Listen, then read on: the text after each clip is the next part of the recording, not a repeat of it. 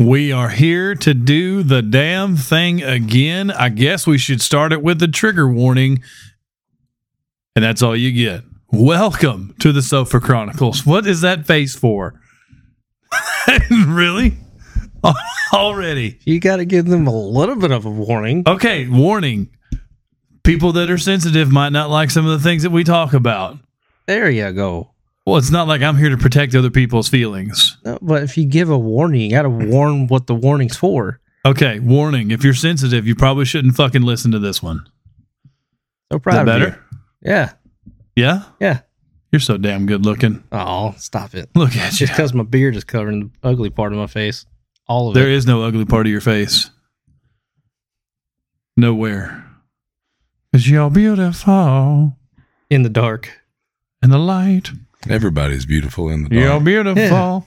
Yeah. It's true. Oh, you got to do the thing. Saw your face. You got to do the thing. In a crowded place. You got to do the thing. The beautiful Jacob Giles. A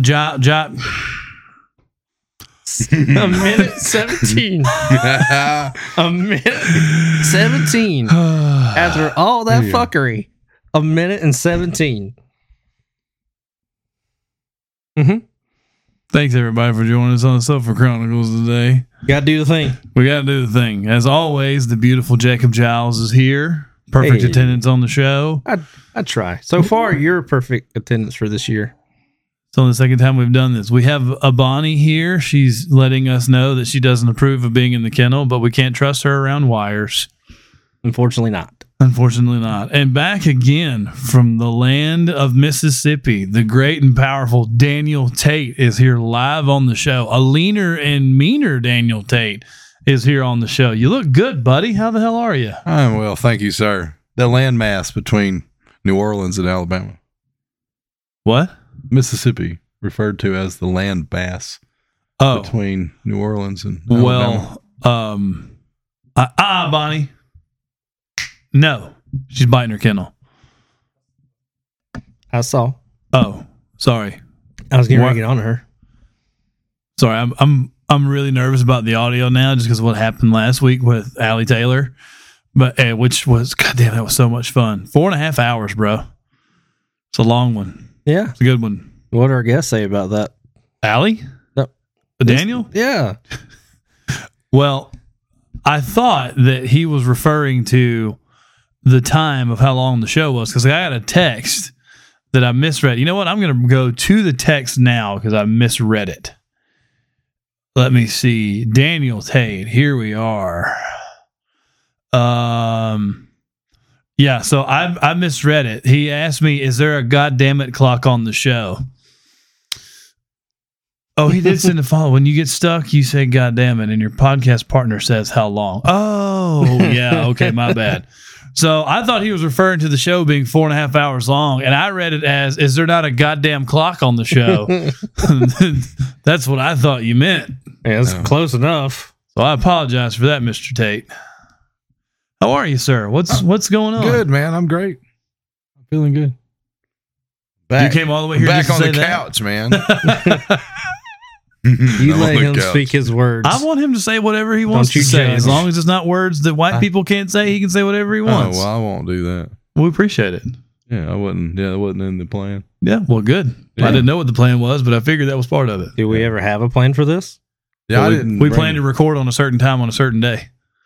I was talking about what we actually talk about, but you are correct. Well, I appreciate you moving up a day for me. No, man. Not at all. It's not a big deal at all. Mm-mm. We were considering, well, we weren't considering. Jake didn't know, but we were considering bumping it back so you could squeeze in some more stuff while you were here, because unfortunately they have to leave at the anus of dawn tomorrow. Yeah. So that's how that goes. Got kids that got to get home and getting ready for school and work and life, man. All the life stuff. He's got a wife that's kind of kicking ass right now with the bar. If you're in the northern Mississippi area and looking for a good place to go to exercise and Pilates and hot girl workouts, yoga and all TRX. those kinds of TRX, man, just go to the bar. Yeah. Find the bar on the socials. For sure, check Erin out. She coaches now. Erin Tate, who is now also a certified personal trainer. Nice. Oh yeah, she's got it on her Instagram. Parentheses NASMCPT, as she should. Good for her. National Association of Sports Medicine Certified Personal Trainer. Thank you for saying what that was, because I had no idea. I think that's what that is. Yeah, exactly. Look at you with words. I'm not dumb all the time. That's why you're the host. That is why you're the host. Wait, but why am I the host? We are co-hosts. The co-host, yeah. Yeah, right now you're the host because you said a lot of big words. I'm real proud of you that you didn't fumble through. Yeah? Yeah. Well, I saponificated the words, and it took you almost 6 minutes to throw that in there. Well, it didn't take me 6 minutes. I could have started with the word saponification, but I didn't. You said you had to figure out how to put it in a sentence. So saying the word I saponificated is a sentence. Even though I don't know if that's a word. I mean, they put bling in the dictionary. So they did. I'm sure it is. Well, it is now. What's the definition of a word? I don't know. That's a great question. It doesn't have to be in the dictionary to be a word. It does not. There's words that are just clicks. No, nothing. What are you doing? I'm reassuring somebody. Reciprocity necessary. Who put the alphabet in alphabetical order? Alpha. On a bet. The alpha did it. Mr. Tate, did you know if you lost your thumb, you would also lose your middle finger? You lost your thumb? Mm-hmm. If you lost your thumb, you would also lose the middle finger. Right. Yeah, it wouldn't be in the middle anymore. See? He got it. Don't judge me. I'm not judging you. I'm just telling you that he understood. Yeah, I understood it the other night too, but I was really curious what your explanation was going to be. Oh, I didn't have one. I just read it. I wanted to come tell you. And then you fucked it up. How did I fuck it up? No, you didn't fuck it up. You fucked up the... What was it? I came to tell you, and you already knew. What if the letters E is silent in B? Yeah. Yeah. And then you just kind of was like, oh, they are. And that just killed me. That killed my dreams, all my hopes and aspirations. I don't know if it's silent, but it's definitely supporting the B. So it's there. That's when you have to say it like Bill Cosby. Bees! I'm saying if you take one of it and you flip it to the other side, you actually have a B. Because the E's would be wings. That'd be Ibby. Let's talk about a drawing, Dick. The way it would be written. Oh, I know. This is where I'm dumb. Because I don't get that. Okay. The bumblebee. Yeah. I'm dumb. I am potato. Right now I am as well. It's okay. Feeling great though. It's good. Feel fantastic. Feel pretty good myself. So, Mr. Tate, Mr. Odom over here was saying you started doing some cold plunges a while back. What got you started doing the cold plunges? I thought you didn't like it. Didn't like it. I probably didn't like it at the beginning. I did one with Tyler Davis when I was came through visiting. 2-time world champ. Anyway. Yeah. Shout out, Tyler. Strong crew. Yeah. And we did it like right after the workout at AMP. It was hot. Very hot. So that was enjoyable. And then we did them during the summer after the workouts, just as a way to cool down. Right. House. Strongman Saturday. But then y'all were talking about it on the podcast, and I've heard about it on other podcasts as well. But I was like listening to him say something about, I really need to get back into doing it. I was like, well, I guess I need to start. Mm-hmm. So we drug the tub around to the back, filled it up with water, and let it sit out there one night when it was really cold, and just started doing it every morning. I did start with cold showers though before I started doing that. Right. When he got me to do it the first time, I did not start. I didn't ease into it. No, he just went in. He went full potato. Yeah. Well, that's how I was do what you can, things. I guess. I started with. It was started during the summer. How much ice did I get? I don't know. At one point, you were up to 4 bags. Well, when I was doing it, like just for me at the house during the summer when it was still cheap at Buc-ee's, I was getting 120 pounds. Yeah, so that would be 6. Yeah, I don't think I had that much here because I knew you were going to get in it after me. That's what I said. You're getting up to 4 bags. Sometimes you get 6, but most of the time you just have 4. Yeah, well, ice is fucking expensive now and it's stupid. Yeah, like up here, I think it's $250 to $275 a bag. Yeah. I think it could still be $225. It's been a while since I got ice right there. Well, when I was doing it at Buc-ee's, getting ice at Buc-ee's, they had 20-pound bags for 99 fucking cents. So 120 pounds of ice was $7. Yeah, it's not bad. Yeah. Now it's what, $12, $13, $14? Yeah, it's $13. Which at the time when I was doing ice baths, like when I was first getting into all that, the money that I would have been spending on Copenhagen, I spent it on ice. I don't think there's a better way to wake up in the morning now. I haven't done one like first thing in the morning. Well, I have the day that y'all called me out. Oh, really? Yeah, that was the first time I'd done one first thing in the morning. I usually do them at night. Like that's usually like one of the last things I do to end my day. Yeah. It wakes me up. But I sleep so much better. Boom. Awake now. My body just knows that when we're getting in the ice bath, like this is the last thing we're doing during the day. Yeah. You just feel everything just let go. And boy, it was a cold bitch out there last night with that wind blowing. Yeah, that wind will get you. That wind was whipping. It'll make you wonder if you really want to stay in there. How long did you stay in last night? I did 20 minutes, just like I do every time. Okay. Always. I didn't know. No, I'm just saying, like I didn't know that I was doing it wrong until I was like a year and a half into doing it. Yeah, too bad you're doing it wrong the whole time. Well, yeah, like 3 minutes, like 11 minutes, like what is it, 11, 12 minutes a week is optimal for an ice bath. That's what I've read. And I was getting in like 20 minutes a day. It depends on the purpose too, for like why you're getting in the bath. Like if you're getting in for your immune response to it, or if you're just doing it for athletic recovery, there can be different strategies for the different purposes. Well, I just kind of, because I wanted it for the recovery benefits. I wanted it for the immune system benefits, for cardiovascular and pulmonary and digestive and neurological and physiological. Like that's what I wanted to do. And, I think I told y'all last night, but how I ended up doing 20 minutes is I would get in the ice bath and I watch on my Apple Watch. Like I record a workout, but I do usually do like a mind and body or something like that. I don't think it just, I don't know. I don't know what the difference is of how it tracks what calories on whatever, but I don't really care because I'm more interested in watching my heart rate because I want to see how low I can get my heart rate. Right. I can tell how stressed or how anxious I was during the day by how low I can get my heart rate in the ice bath. Like I could only get to like 64 last night, which I guess because I was like for a little while yesterday. Just going back and forth with doctors. I talked to my urologist yesterday about testosterone. I was on the phone with Damian Norris for like a half hour yesterday talking about some stuff.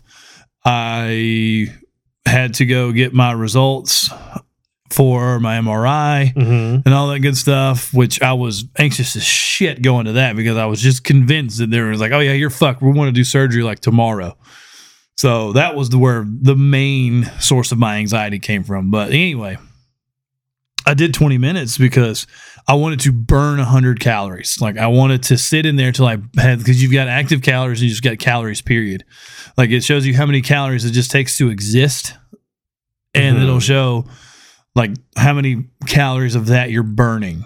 Right. That's how I understand how it counts on the watch. So I would sit there until it got to 100 calories, which was usually around the 20-minute mark. Yeah.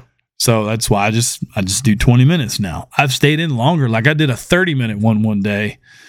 Oh my God. I was crawling to my house that day.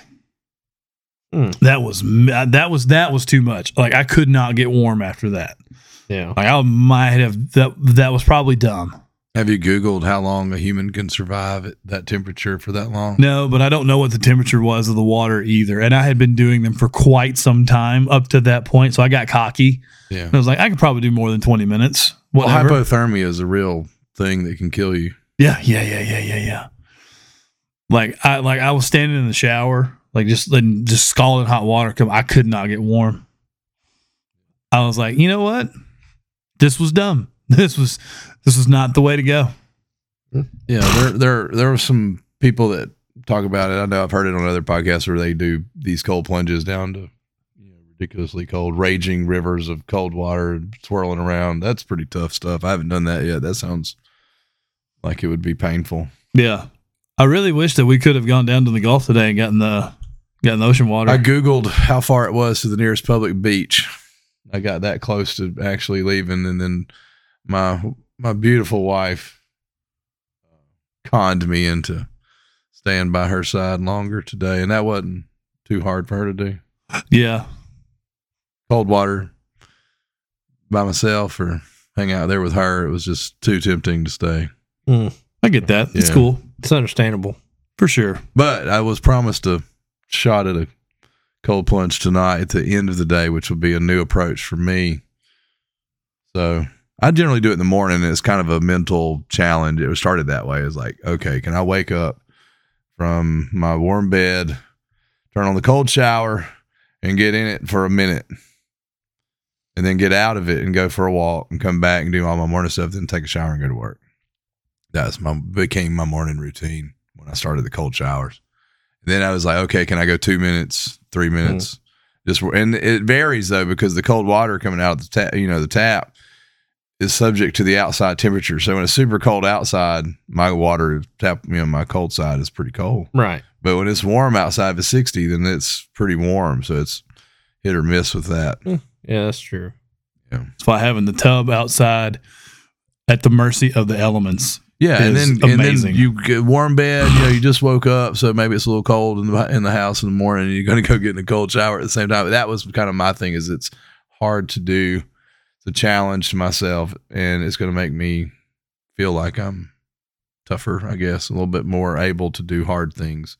Right. If I can get through that in the morning, then I can get through whatever else I might have to get through. Well, there is some legitimacy to that. Like, you start your day with something that sucks. Yeah. Then things that may have generally been more difficult throughout the day come up, or just kind of like, all right, well, we've got this. We're going to take this approach, and then we're going to be done with that. We're going to go on to the next thing. Like starting your day, starting your day with a hard workout, or just going like jumping in an ice bath or going for a run or something like that. There's a lot of legitimacy to that. I know that when I've started my days with like pretty hard workouts, pretty heavy workouts, like the rest of the day, I feel so much better. Like there's not a lot that can bring me down at that point. Your confidence goes up. And I use that time in the morning, that walk right after to set my intentions for the day. So if I'm going to try to focus on being more patient with certain people or certain situations that I know I'm going to have to deal with, and I use that time to kind of get my mind ready. So if I feel like in that cold shower, in that cold plunge or whatever, then that moment I may put on the music that I want to hear. Like that's the kind of vibe I want to have for the day. My approach, I want to attack the day with this mindset. And then anything that kind of tries to get me off that mindset, I'm like, okay, I just get back on this mindset because I've already intended to set it that way. One of the things that I listen to that just kind of helps me just get back down to zero, but I had to be careful at what point of the day I listen to it, because it fires me the fuck up too. Is Good by Jocko. Have you ever heard that? Yeah. Listening to that while I'm in the ice bath, dude, I'm ready to pull the fucking moon out of the sky. That's doing your own cognitive behavioral therapy. Instead of like somebody conditioning you by, doing like, okay, you're setting that intention, you're doing something that's shocking to your system. You're like, okay, and I'm associating it with this emotion or this intention, whatever it is. Like, I'm going to love my family and be more present, or I'm going to train hard in my workout today. Whatever it is that you're fired up about, that you're wanting to do that, then it's like, okay. And then you get the health benefits associated with it, the exhilaration of that. When you get out of the tub, you feel great. Like, your mind is, you're fresh and ready to go. Yeah, at least that's my experience. So y'all have great reasons. I don't. I was just a monkey see, monkey do. Well, I'm telling you, you will get good out of it. I understand that. I'm just saying, I didn't start doing the ice baths just because, like, oh yeah, there's health benefits. I'm like, I'm just curious. You were doing it already, and then after that, it was just, all right. Well, if he can do it for that long, I'll try to do at least half that to get started. Yeah, and I didn't. Well, it's okay. Well, no, I'm just saying, like, the first time I did it, I was in as long as you, and I didn't think about it. Mm-hmm. That's what I'm saying. Like, I didn't half that. You gonna do one with us tonight? Huh? You gonna do one with us tonight? Yeah. Hell yeah. Awesome. How did you feel when you got out the first time? Like your first experience, how did you feel? Overall, like, temperature wise, I felt terrible because I was nice and warm when I got in, and then when I got out, terrible. But as it extended into the night and started warming up, like, I could feel that my body was feeling better. It felt like it was necessary to have that happen. So overall, it felt good. You know, something I didn't think of until just now that I want to research for you is if doing cold plunges regularly would have a benefit for someone that's had Epstein-Barr virus. Its temperature gauge is so fucked up that I wonder if that would kind of help realign your body's temperature gauge. Well, the temperature gauge isn't bad. I don't regulate heat very well. Cold, that's what I'm talking about. That's a fucked up temperature gauge. Like, yeah, like you can go to one extreme and not the other, but your body should be able to go back and forth. Yeah, I get what you're saying now. I was going to say the way I feel, I can handle cold better than I can hot. Mm-hmm. I used to not be able to handle cold this good. Like, if it got down to 50s, I was miserable. Now if it's 30 degrees outside, there's plenty of times that he's seen me just go outside in shorts and tennis shoes. And I was fine. Which that is a form of cold exposure. Yeah, but it shouldn't be like that and then not shivering, not having the issue. And it was only when there was no wind cutting. Like, when the wind cut, I would have a terrible time. Yeah. But if it's just an easy night, no wind, maybe a little bit, yeah, I'm outside in shorts, shirt, maybe some sleeves like this, but I won't have on pants. I'll just shorts. Yeah, it's shoes. a totally different approach in the evening than what I do. It's a different, my mindset's a different approach. Yeah. You know, it's just totally like you're looking at it as a relaxing finish to the end of your day.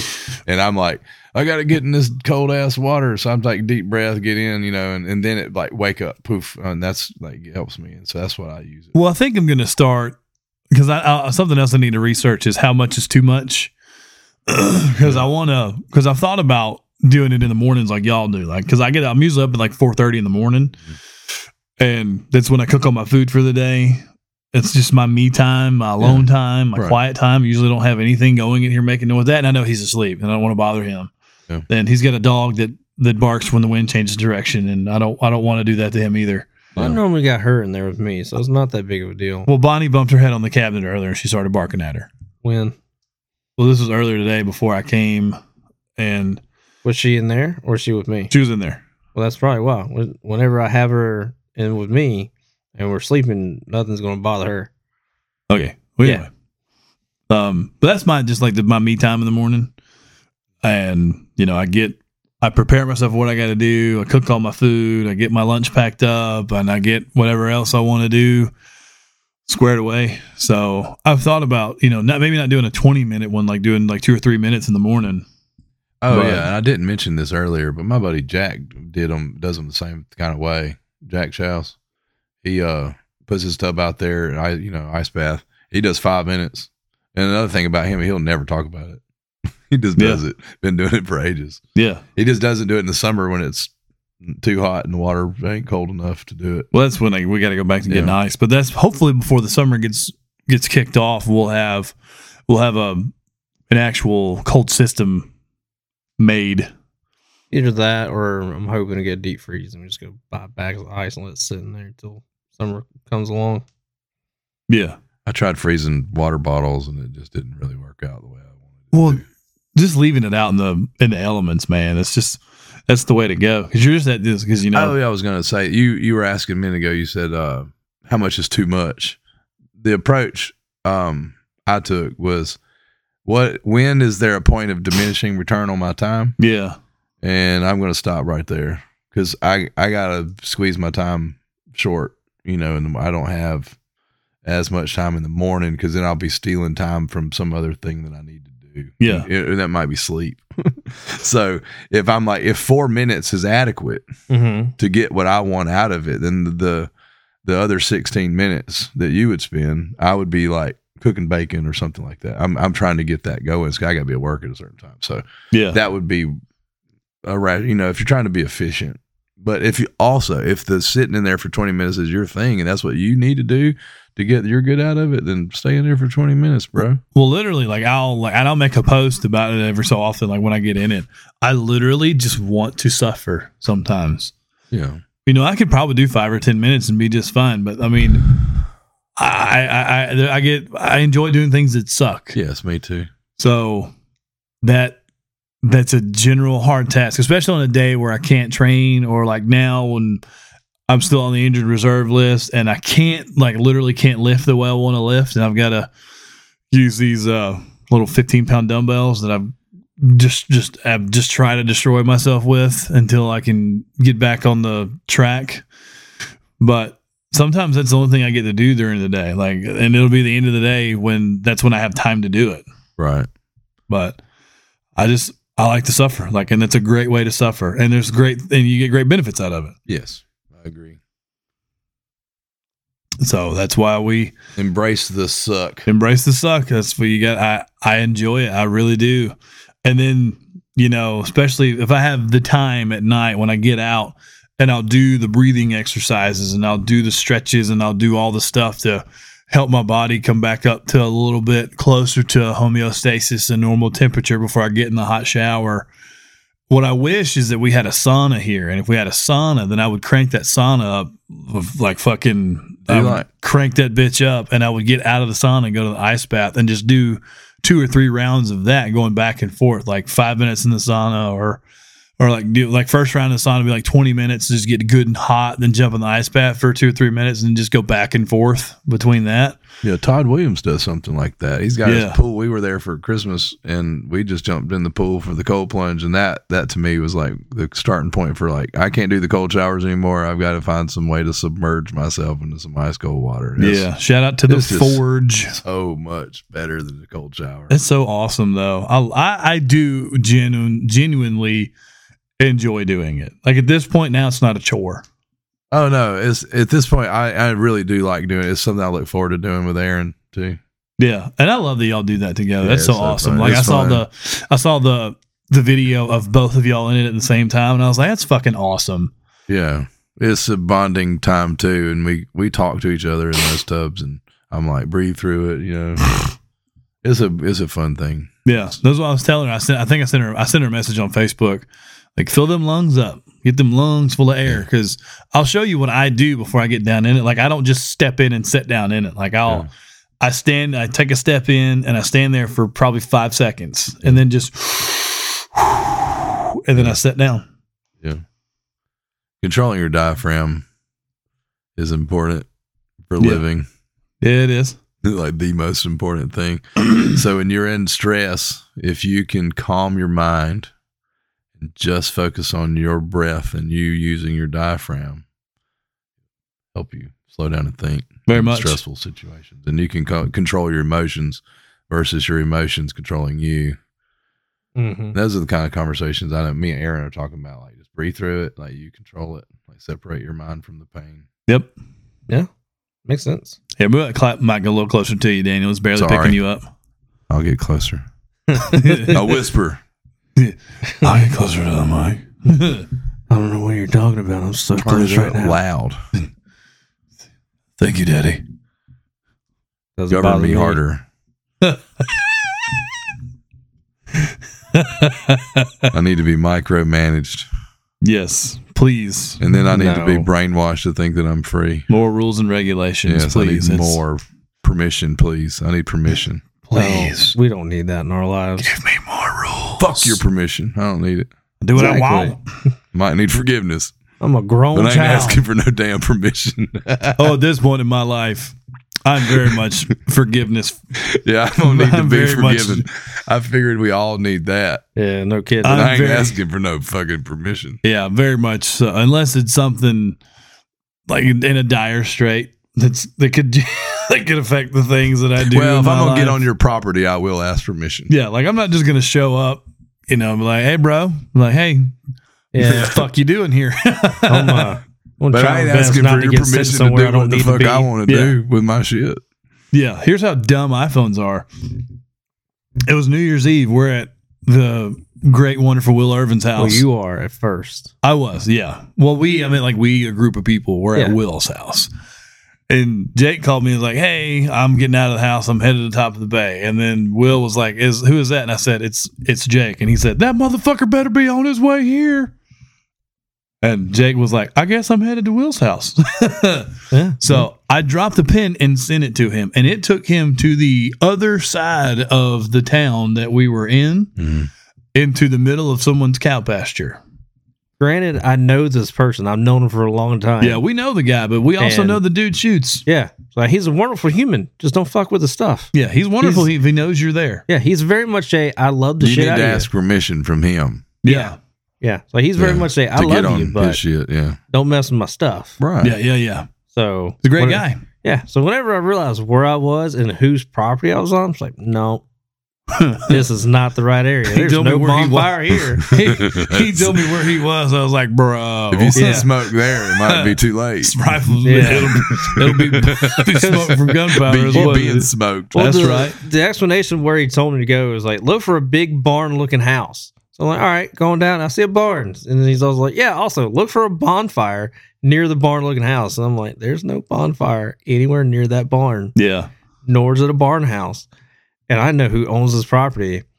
And I don't know if he's Jesus, home. take the wheel. Jesus got me out of there. Are those quick. level 4 plates? He would have needed them. Yeah.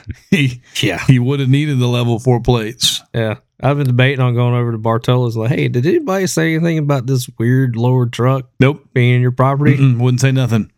Like if you run into him and he starts talking about it, like, what? That's crazy. The kind of person That's crazy. Who would do that? And then you go get in and drive up. He's like, hey, motherfucker. Okay, bye. He's the kind of person more likely to call 811 than 911. Oh yeah, no, I'm sure that 911, like the 9 probably has never been touched on his phone. Yeah, he just call before you dig. Yeah. I don't think he'd worry about that. With the amount of land he has, he ain't gonna sweat it. He's got a pig farm. He's got a big goddamn farm. He has a He got a bunch of pigs. I don't know if he has a bunch of pigs. I know he has a bunch of pecan trees though. Well, where he's at, I guarantee you that there are pigs that cross his property at some point. I got you. Yeah, so wild ones. They're a problem. They are a problem. They're a bad problem. Next time you're here, like next time you have more time. Yeah, I need more time. Yeah, next time you have more time when you get here, we should go shoot some pigs. I will make time this year to kill some feral hogs. Well, if you would like to join me, bro, I'm down. Let me know. If you will go. It is legal to kill them with whatever it is legal to hunt with on wildlife management land in Mississippi. Oh, there is no season. There is no nothing for hogs here. They don't want you running around during primitive weapon season with your, That's fair. Outside of claiming to be hog hunting. Mm-hmm. Yeah, and oops, yeah. I thought it was a hog. Yeah, that's why they have that rule horns. written that particular way. But it would be fun to like crossbow and wipe out a wild ass hog. Like I said, outside of deer season here, there's no you can get they will give you night hunting permits to go shoot hogs. Sweet. Yeah, Let's go. And where my mama's house is, the guy that lives next door to us, a wonderful, wonderful man, bought the pasture behind the house. Like all that land back there. Yeah. Chris bought it. Yeah, let's get his permission to go kill his hogs. Yeah, because they wanted to, they wanted to try to buy us out, like me and mom and him. They wanted to buy us out and buy an easement between our properties. Yeah. To sell that property because they wanted to develop it. Ugh. And we were both like, fuck you, absolutely not. Yeah. And Chris he's got his shit together. He's just built a brand new house a couple years ago. He's got a badass barn back there. Mm-hmm. Wife, 2 kids. They're kicking ass in life right now. Yeah. And he was able to buy that property back there. So he's got that whole fucking field from Miss Thompson. How many acres is that field? At least 40, I think. I know somebody's got a 50 cow. Maybe. Give her somewhere around. They might only be 20. I don't know. But it's a lot of land. It's enough. What were you saying there, Mr. I know Tate? somebody owns a 50 cow. Oh. I think I know a few people who may be able to let me borrow if it's a 50 Serbu cow. RN50, I'm going to hesitantly say I want to shoot it. Well, I just want to shoot a 50 cow. I want to shoot a 50 cow. I'd like to shoot a wild hog with a 50 cow. You ever seen the guy on YouTube that deer hunts with a 50 cal? He deer hunts with a 50 cal? Yeah. Jesus. Yeah. He was with it. Look, this was such a fucking preposterous shot that he made on this doe. And he missed.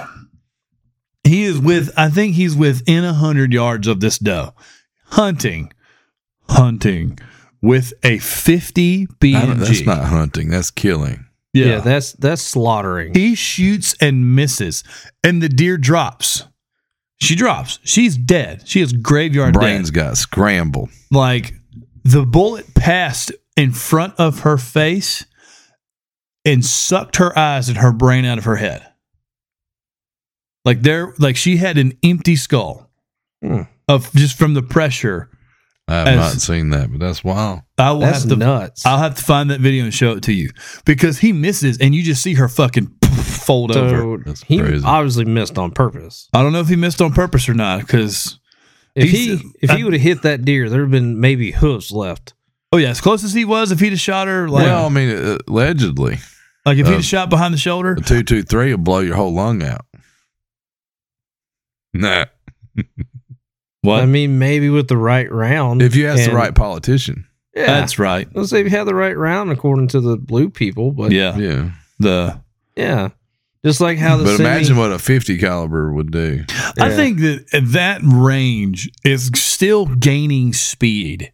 It might be going so fast that it might just pass through you and just I don't know.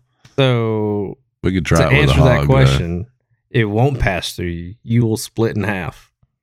Yeah. Yeah. Well, you will open before it, like the sea, the Dead Sea. So there's a video that I saw easy 20 years ago. That's a long time. Yeah. You were 14. I was 15. You were 15. Oh, Jesus. You had your permit. Yeah. Yeah. I was in the 8th grade. No, I didn't have it yet. I would have had it yet. I was 20 years ago. Yeah. I was in the 8th grade. Yeah. Anyways. So long ago. On the website Live Leak, this shows a video of a sniper shooting at a Taliban, and the 50 BMG went beside him, and the entirety of his left side just peeled. Like, you watch him peel in half, and you just watch brain fall. Wow. Yeah. Go hog hunting. That's one of those record shots that the guy that shoots a guy through the wall.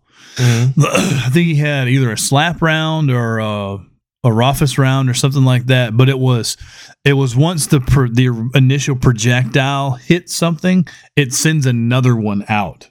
What? Yeah.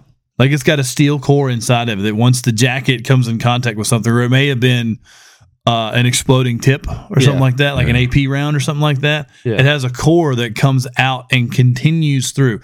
So like we're shooting through concrete walls, aren't they? Yeah, like it's not an incendiary round. It's like a round. jump bullet. Yeah, you shoot a bullet that then begets another bullet that jumps through the wall. It's got an explosive tip on it. So it hits something, it pops, and then sends the projectile behind it through that.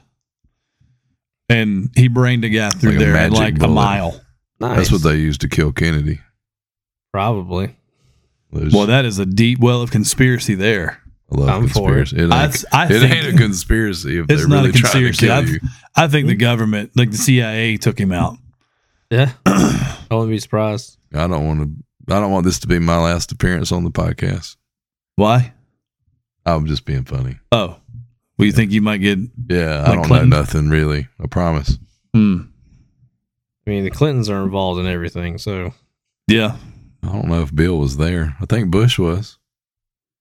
Herbert Walker? Yeah. Like, the first Bush. Yeah. He was, really? Allegedly. Depends on which YouTube video you watch. Oh, there's so many of them out there. There's quite a bit. They keep kicking them off. I don't know. But I'm sticking with that. I think the CIA took out Kennedy. Because he wanted to disband them. He wanted to do. Well, he wanted to get rid of all the departments. Yeah, he wanted to get rid of all that, like the alphabet, all of those. He wanted to get rid of the Federal Reserve, which I learned the other day is not a government organization. Oh. The Federal Reserve is not federal at all. Federal. Okay. This will be my last show. Yeah. Like that is not a government run agency. That is a private entity. Yeah. How fucking insane is that? Like the Bilderberg people and Yeah. all the money That's people. private shit. Yeah. The wealth of America is not run by an American institute. It's a fucking private. The debt of America, you mean? Yeah, that. Sorry, my bad. But yeah, that's a private company. Mm-hmm. It's absolutely fucking ridiculous. Yeah. Yeah. More people should look into that. Yeah. Yeah, Oh, you want to yeah. get down a goddamn rabbit hole. Yeah, just go down the Federal Reserve rabbit hole. Oh, man. By the way, I think that's one What? GD. No, it's not. It's not the first one. Oh. No, it's like the second or third. Yeah, my bad. So that was the first clear one that I've heard. Oh, He held it the first time, and he waited about another 30 seconds. Yeah. sorry. Words That was are hard, one but at that one's not. 40 minutes, 30 seconds. We've I already think. been going for 40 minutes. Yeah. We're waiting on Really? the glue to dry, man. Yeah, we got. Oh yeah, we got Let's to see do how our. much time we got left on that. We gotta do So- our Cialis so ice time. bath. Yeah. That was All right, longer We we have had. 50 minutes and 27 seconds. Well, if it keeps going like this, it's gonna least. go by quick. Yeah. yeah. I'm so glad you're here, man. I'm glad to be here. I really am. I love you guys. I love you too. So this year, I was talking about on the first episode that came out for the year, talking about taking more trips. Always Red down. Brick. Come up for Red Brick, Bro, bro. come to Red Brick. Bring that I'm red down. You can stay beer at to Hotel Red Tate. Brick. You can stay at Hotel Tate. I'm down. I Dude. have run out of legitimate bed space, but we'll figure something out. I'll make Riker's sure. bed isn't that bad. As long as there's a floor and a pillow, I'm fine. Okay. Well, there's couches and recliners. Oh, and I have a coma couch in there. I'm telling air you right mattress if you want to do that. now. Look, I don't know if anybody else is. Jason coming for Red Brick? He's coming. Damn it! He says he's going to be there. Damn it! What? That means that he gets the comfy bed. Well, no. Well, that's not. That's I mean, you can always just pull Jason- numbers for it. Jason's a good friend, but he won't get the big bed. No. There's new bedding at the Tate house, and the bedding is good bedding. Well, All I've the been bedding in, is good. I've been in Riker's bed every time I've stayed. Yeah, at, but Riker got a new bed. That bed is now memory foam. oh, It's nice. It should be like your bed then. Huh? So it should be like It's your bed. just short. Like it ain't a long bed. Yeah, like It's my shins hang off on that bed. Yeah, it's not a grown man bed. But But you can it's- curl it up worked. on it. It's better than nothing. That's It's right. better than nothing, and it really wasn't that bad. You know, me and Buzz Lightyear slept great, so I'm sure you felt protected I did. to I had- infinity and We beyond. want a full house, and we want to have good people, good fellowship, good Come to time. Red Brick. Actually, as a matter of fact, we can reach out to We Zach need the red Ramseville. beard at the Red Brick, man. Yeah. Come on. Okay. We can Yeah. reach out to Zach and see if he can squeeze you in as a April- volunteer. April the 6th in For what? Clinton, Mississippi. The competition. Yeah. What would I do? I don't know. Whatever he needs you to do. So Oh. that's the thing. Man, I just show up and cheer. Yeah. I do that because at the current moment, it doesn't look like I'm going to compete. But Daniel the fuck Tate is. Yeah. 231 under. I'm Boy. under the 231, broski. Yeah. 218, baby. I was looking forward to competing in Red Brick. That shit was so awesome last year. It was so awesome last year, but I'm fucking wounded and can't train. And So any of you masters out there that under 231 or want to get there and want a shot at whooping my ass, April 6th, Red Brick. you gave up on one of your goals, though. I have not given up. I may come Adjusted. back to that. He's There's just adjusted. other things. I have goals that I want to accomplish that require me not to be 285 fucking pounds. Yeah. But you told me, you said it before, you want one more crack at John Bass. Yeah, we'll give John Bass his crack. And you need to start talking shit to John Bass now Oh, I have to get his ass right in now. gear. Is he not training like he should? John's been going through some shit. Yeah, he's going through. we some won't stuff. talk about it on the podcast. Oh, okay, I got you. But if you can send him some love, Yeah. now's the time to do Awesome. it. He did get a victory. Congratulations to John on that. Let me say something. to John. But John is one of the greatest humans in the entire fucking universe. Yeah. So Hopefully, I get to see him more. yeah, he said he'll be there. Good. Hopefully, we can continue to shower him with love and support and adoration. Just he's got a lot of shit going on. John, we love you so much, my brother. So, start if you want another crack at him, start talking shit to him Okay. now. Yeah, April 6th. You got about a little less than 3 months. Yeah. I won't. There's no way I'll be able to get back in anywhere close where I was before I got hurt. So actually, Zach messaged me yesterday about that, and I told him that I was interested in volunteering. Zach's great. Zach's a wonderful Good human. dude. He's also coming on the podcast. We're getting him on. Yes. Is he going to be here or is he going to do it He's remote? going to do it remote. That's you fine. know, Clinton, Mississippi's 4.5 hours from here. It is. It is. But yeah, It's a beautiful drive. there's Though. 2 things that I can guarantee you if you stay at the Tate House, you will not have an issue with. Good company and good food. We're going to have some food. Go have some fucking food. All right. Especially if you're competing at a contest. Yeah. Make sure you eat before you go compete. Look, I don't remember if I told you this or not, but Mill Monsters. Uh-huh. We woke up, we're getting ready, we're having breakfast, and they just keep putting food in front of me. Eggs, bacon, sausage, toast. Just keep putting food in front of me. And then Daniel Tate stops and looks at me and says, "You need oatmeal." All right. So I know a bowl of oatmeal is set in front of me, and I start eating this oatmeal. "You need Cinnamon Toast Crunch." Fuck, Jesus Christ. Okay. And he makes me a bowl of Cinnamon Toast Crunch. And With I'm almond milk, too. almond milk, which I wasn't arguing. Look, I'm not arguing with the Tate. Daniel has got a science to things before competitions and during competitions. So I was taking his word for it. Uh-huh. So I'm eating and fucking eating and fucking eating and fucking eating. I had to take a breath to tie my shoes. I'm so fucking full. And I get there and weigh because Tab, shout out Tab Hathaway, was like, I'm just getting a weight. Even on the novices, I'm getting a weight on everybody. I stepped on that scale. I weighed 268 when I left Robertsdale. The day I weighed in for Red Brick or for Mill Monster, I weighed 277. They will fucking put it on you. I looked at the scale and I was like, motherfucker. And Tab was like, what? I was like, and I looked at Daniel. I just started laughing. And he said, what's so funny? I was like, you put fucking like 9 pounds on me in 2 days. Be like that sometimes. It'd be like that sometimes. I guarantee you come to Hotel Tate, you ain't going to be hungry. Got to have the ATP machine working, man. You got to get that energy in there. I had it too. I feel like I could have went for fucking ever at that competition.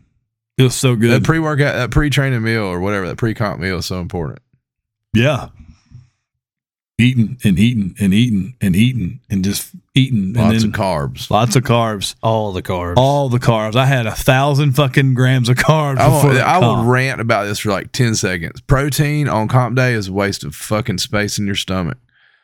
It's not. Protein is the least efficient for ATP, which is what you're trying to do. You're Right. trying to get the cells to generate energy, Right. and protein's shitty for that. Guess what is great for that? Carbs. Carbs. Glycogen, sugar, carbs. Yeah. Yeah. Makes So sense. eat that shit. You might need some fats too, because when you run out of glycogen readily available, you'll need some fats. The next best, but protein is pretty pretty useless. difficult for that. It's great for rebuilding muscle, which you'll want to do after you compete. Right. Well, But that steak between events is not going to help you. no. It's Probably going to divert blood from your muscles to your gut, and you're going to not do as well as you could have done if you'd ate a Rice Krispie treat or some honey and some oranges. You took a full box of like 48 of over there, didn't you? I had 2 boxes of Uncrustables and a like 50 count box of Rice Krispie treats for Alabama and for Fox. And that was all I ate. Just between events, I would hit an Uncrustable. I would hit a couple of Rice Krispie treats. Like on comp day, we ain't counting nothing on comp day. I love peanut butter, Rice Krispie treats, honey, oranges, Yeah. beet juice, Taterade. Tate juice, cheater juice, whatever you want to call it. I call it Taterade. Yeah, We don't call it no goddamn catfish juice. that's right. We ain't having none of that That's shit. right. I do not. I think you're up to 6. I have Okay. not endorsed any catfish juice. Shout out to Dakota Major on that one. Up and coming strong man. Doing great. I gave him my recipe, and then he tried it. I don't think it turned out quite the way he expected. I'm sure it didn't. And then he tried to hit Aaron up for a follow up, and Aaron was like, We ain't giving our shit away for free no more. So if you want to know, you're gonna have to fork over some money. Yeah, you need to come over here and watch me make it. Just a shout out to Coach Erin. She's taking clients. So if you're looking to get lean and mean and strong, that's right. She knows the stuff. You ain't got to be in Mississippi to get coached. No, even better. She will coach you very, very passionately. She's so awesome, man. She's a good person. The unit, like Daniel and Aaron as a unit. She makes me better. It's so awesome. I love y'all so much. That's a good thing to say as well, like knowing that she makes you better, because you don't want someone that doesn't. Yeah, it's a big thing in a relationship, is being with somebody that not only just makes you better by them being who they are, but makes you want to be better. Oh yeah. Like you've got to. Like you can't be stagnant. Like I can't be stagnant, or you can't. But we gotta. That girl don't sit still long. She's moving constantly, improving, constantly working to get better. Always moving. That's great, man. You know, complacency is a word that I try not to have in my vocabulary, and a big part of that's because of the fire service. You know, I've told firefighters for so long, for so many years. I'm still telling the guys that I know, man, complacency will fucking kill you. So. You've got to be better. You've got to do things. Yeah, I wouldn't imagine you'd want to get inside a burning building and then become complacent.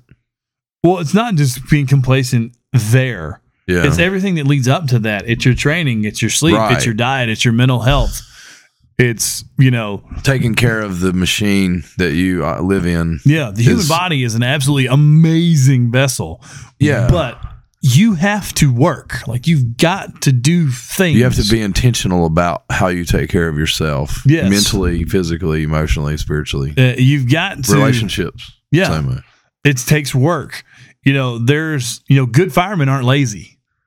They're getting after it. Like, hey, we've got some downtime. Right. We're gonna go. We're gonna go over some hose techniques. We're gonna go over some evacuation techniques, or get a new certification. We're gonna do this or that. It's like, hey, I'm not real confident on this task. Cool. Well, us as a group are all fixing to fucking do it. So, shout out to guys like Joel Richardson and Jim Allen, the guys that are getting after it every day, that will not accept complacency. Those are the kind of guys that we need. Y'all are kicking ass. And we're happy to know you. We need to get them. Keep kicking ass. We need to get them back in here. I'm going to reach out to them. But it starts by just doing what you can do right now to get better at whatever it is that you need to get better at, and taking that action against that person in the mirror that needs to get better. Yeah, I don't like me in the mirror. I don't like that guy. So I want to be better. Well, all of his flaws. Yeah. If you're going to be a good person, you're going to look in the mirror and you're going to say, well, I'm not a good person because this about me exists. Yeah. So I know I need to fix that. Yeah. Like I'm going to fight that demon today. I've been fixing that for 40 years. Yeah. So at some point you've got to say, fuck it. I'm going to do something about it today. Yeah. And then you'll, keep doing that every day. Yeah. Escambia County Fire Rescue has a class that you do once you graduate from recruit school that I really, really like. And I actually got it. I got the curriculum. I got the class schedule from. I'm so keep the counter rolling. Well, I had to think about it. I had to stop. God rest this man. God be with this man. Tim Blakemore, a goddamn legend in the fire service in Baldwin County. One of the reasons why the fire service in Baldwin County is what it is. He's the GOAT. I'm just telling you. But his pre-class speech for 15 years of me being in the fire service, in this class, you will go over, he has a whole spiel, and it's been the same spiel every time. But he says curriculum. And I have to shut my brain down from saying curriculum when I'm not in the setting of other people that know who Tim Blakemore is. Because I struggled and I was fumbling on the word See, I couldn't. Somebody say the word correctly, please. Because I don't curriculum. Know Curriculum. Curriculum, yes. I'll spell it. I can't. I know I can't. But they have, I got that from Captain Richardson a couple of years ago, while I was still a part of the fire service and implemented something. Anyway, it's called Beyond Minimum Standards. So you have the minimum standards for the state that it takes to become a firefighter. You have done that. Now you are going to do this is part of your job. Like you have to obtain this in a certain amount of time after you complete recruit school or you lose your job. So everybody has to go through Beyond Minimum Standards, and it's hard, it's difficult, and it's what you need, and it's great, and I like it a lot. So I would feel confident about having to call 911 in Escambia County, Florida, because of what those guys go through. So that was where I was going with that. I'm proud of you. Why? Because I couldn't say curriculum? No, because you did say it. Because you got to say it a couple times. Curriculum. Boy. See, that doesn't sound right to me. Like I'm still having to fight to not say curriculum. There's nothing wrong with saying it either way. Well, Tim Blakemore says it, and that's good enough for me because Tim Blakemore is a legend in this county. Exactly. So you should say it anyway. And he is a man that I deeply admire. So I think it's important to mispronounce certain words as you get older on purpose. Yeah, I think he does. Tim Blakemore also has a thing to where when you fuck up, you get a prize. I have 2 of them. He has clear glass marbles that he will give you if you fuck up. I went to my first one that I got I was taking an apparatus operator class. And one of the things you have to do in the apparatus operator class is drive it. Like that's part of the class. I show up on a test day without my driver's license. And I had to tell Tim Blakemore to his face that I did not have my driver's license. And he looked at me and said, "You mean to tell me you came to a class where you knew you would have to drive without a driver's license?" Your permission slip.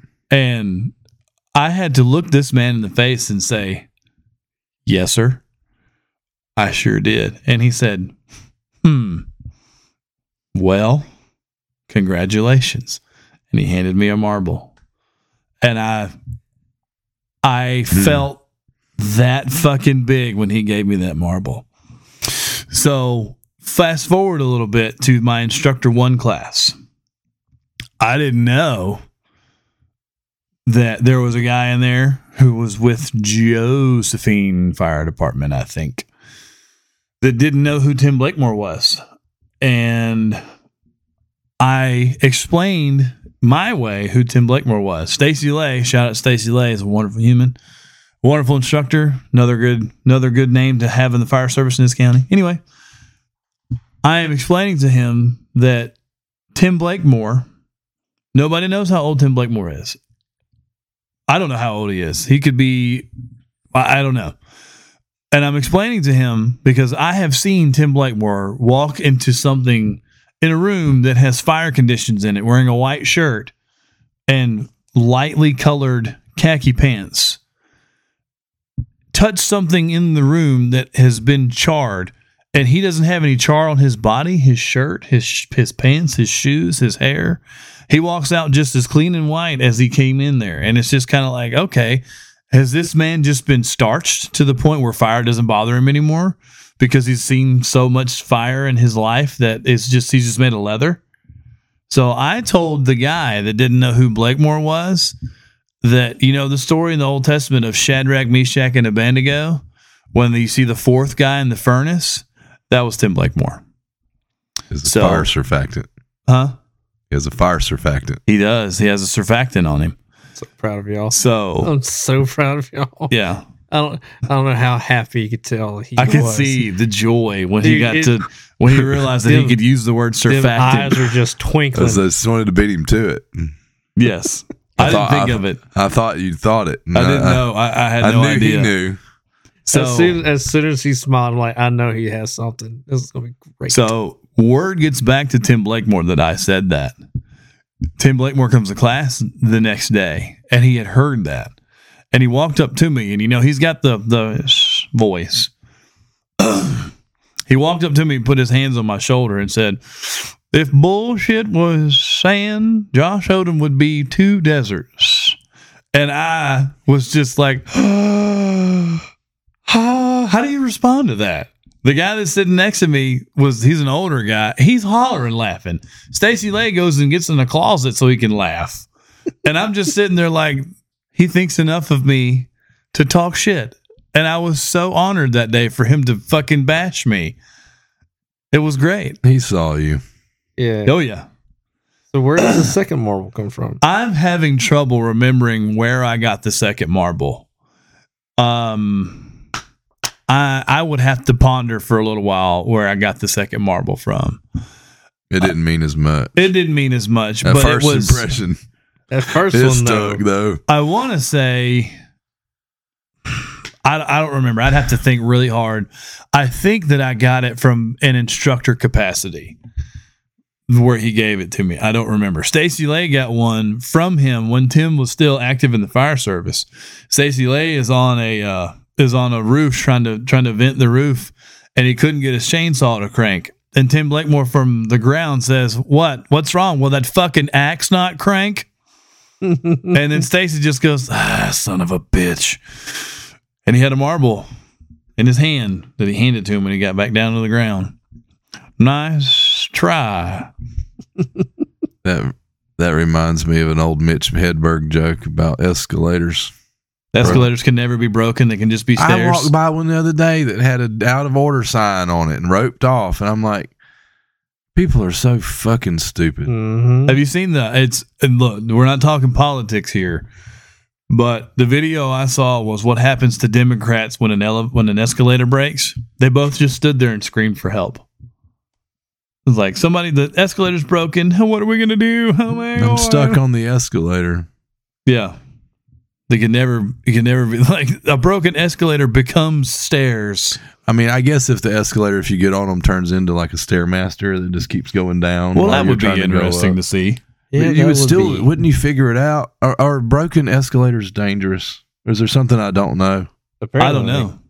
Are they not legitimately just stairs? They are. They're just metal stairs. We need to have somebody like come to the show that's an escalator repairman and explain to us why they have to put those on, don't get on this. I feel like part of it might be like just what you said, like it just becomes a Stairmaster. Like it's broken because it won't keep going. It won't keep itself. Like so you push it. Maybe that is like but maybe there's think that people would be hilarious. Maybe there's no brake on an escalator. Maybe once it turns off, it just free spins if it gets weight put on it. The only other reference point I have, though, is when I was a child, I came to Pensacola, and we went to the mall, and my parents were going through the mall. We probably were buying Christmas presents last minute to visit my mother's mother, and some child had tripped on the escalator and had gotten his fingers detached, and the fire department was there to get his fingers out of the escalator, and that made a very strong impression on me as a child. To not sit down. But I've never once seen anybody injured on broken escalators. I have not. But I could see why they would want to rope it off if they were trying to get fingers out of the machine. Definitely be kind of important. Don't need people stepping on fingers, stepping on toes. Yeah.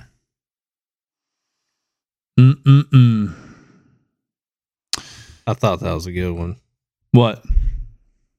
Stepping on fingers or stepping on toes? Yeah, I got it. Yeah. The ones that are cut off. Yeah. The fingers that are no longer attached. Are you reassuring again? Do they have middle fingers? I'm just answering a message. Maybe they don't have a middle finger. I was, hey. Maybe not. One of the reasons why I never applied for a job at eCovery is how many times I've run calls there of guys that have lost fingers. Yeah. Or how many times a guy got hurt. Like we ran one night of a guy that got smashed in between like two big cold rolls of steel. I'm sure he wasn't much of a thing. No, he was alive. Like he was very much alive walking around. Like I don't know. It might not have been cold rolls of steel. It was something else. It was large rolls of something. I don't specifically remember what that was because I was just dumbfounded that we saw, like, not only we saw a guy alive, but a guy up talking.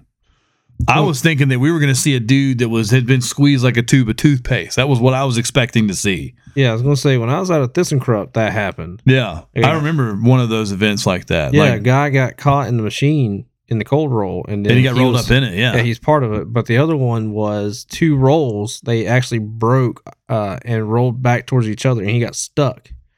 Yeah, and it split him in half. Yeah. My dad got his leg caught between 2 at the pulp mill he worked at. Ugh. And got airlifted to the hospital. This guy didn't fly. Like, this guy was trying to sign a refusal. Like, he's standing out smoking a cigarette. I don't want to go to the goddamn hospital. I was like, well, you sound like Nick Nolte. And you are purple on both sides of your body. I was legit like, okay, so my first internal bleeding. I had to immediately shift my gear of thinking. I was like, okay, so this guy is alive. He's up talking. So maybe we're going to see a flail chest segment. Nothing. None of that. He's just standing there. I don't want to go to the hospital. Yes, you're going to the fucking hospital. Like, there's no way. We're going to stay here until you fall over, and then we're going to put you in the ambulance. Yeah, we are not taking this liability. This boss was standing there. I was like, you're going to the fucking... Well, he sounded like him. You're going to the fucking hospital, Phil, Ralph, whatever your fucking name is. You're going to the goddamn hospital. All right. So he looked at us and was like, bruh, we are not in this fight. No, sir. So, yeah, I was like, that's why I was expecting to see a dude that had just been like, you took a tube of toothpaste and cut it at both ends and squeezed the fuck out of it. Yeah. That was what I was expecting to see. Yeah. But alas, we saw a walking, talking man. Humans are resilient. Yeah. But running calls like that and running fires that you just can't fucking find in that place because it's just so the work conditions there. Like, I don't know this, I've never worked there, but having to be there in an emergency situation, seeing what the conditions are in that place, I'm not fucking working there. It's not happening. Like, yeah, I'm hard up if I gotta work at e-cover. Me painting. Like, if you hear me as a job for a painter, it was that or fucking, I don't know, like sucking dick for money or something like that. It was hard up. Damn. 100 billion? 100 billion. 100 billion. Start negotiations at 100 billion. Basically, million, like 100 million. 100 or like, million. Like, okay, yeah, I got you. No. Really and truthfully, 7 digits. It'll buy a lot of mouthwash. A lot of mouthwash. It sure can. And therapy.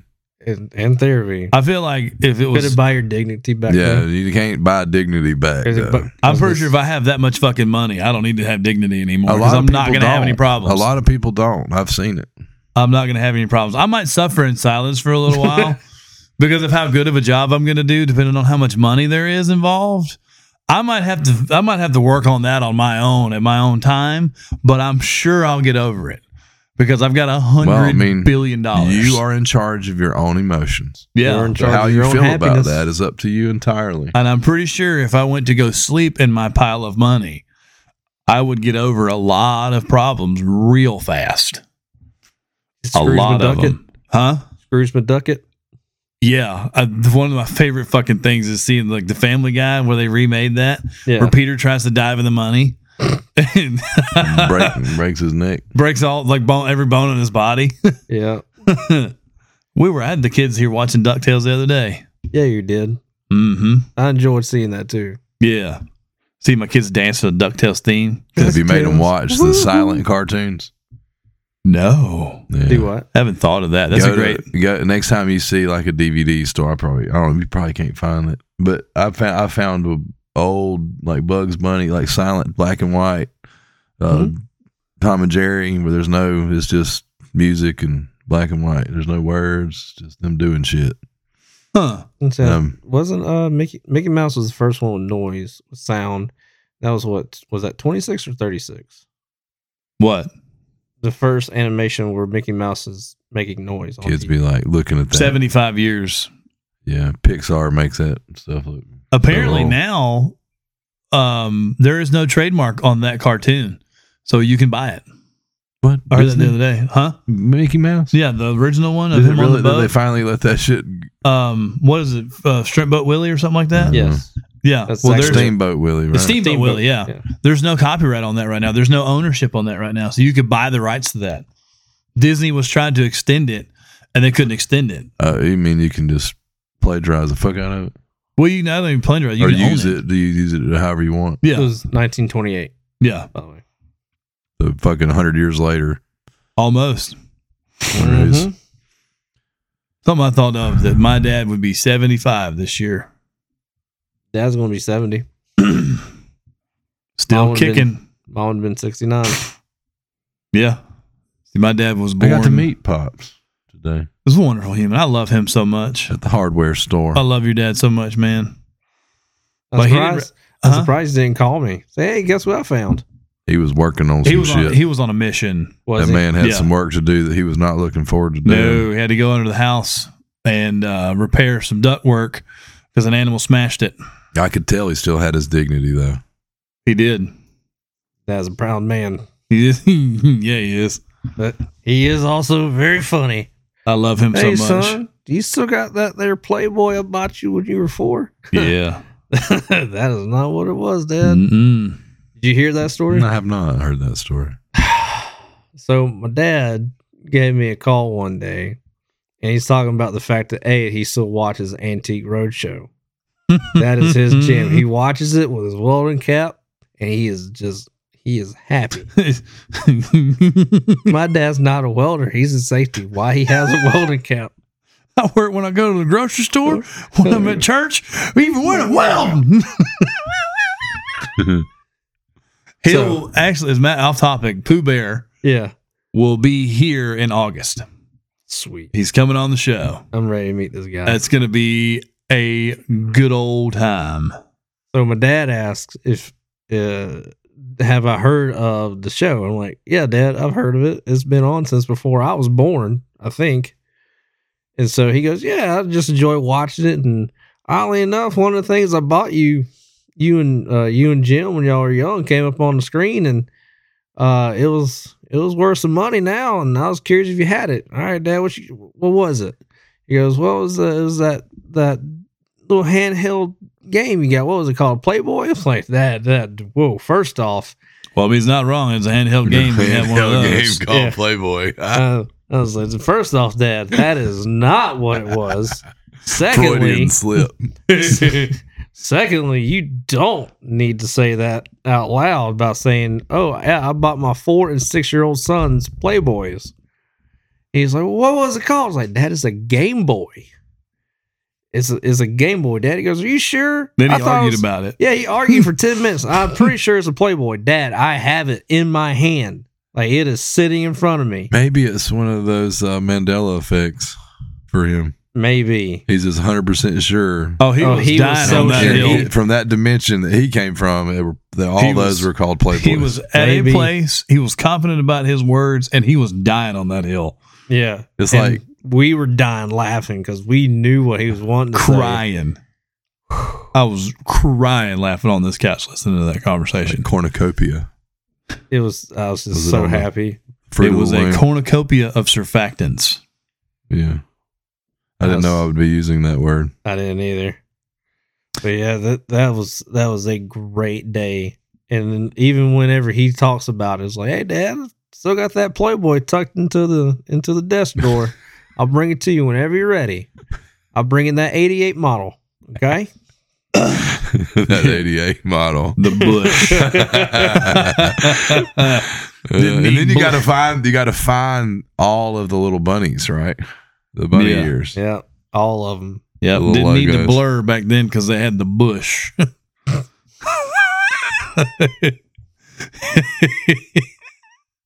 I have a trim down there today.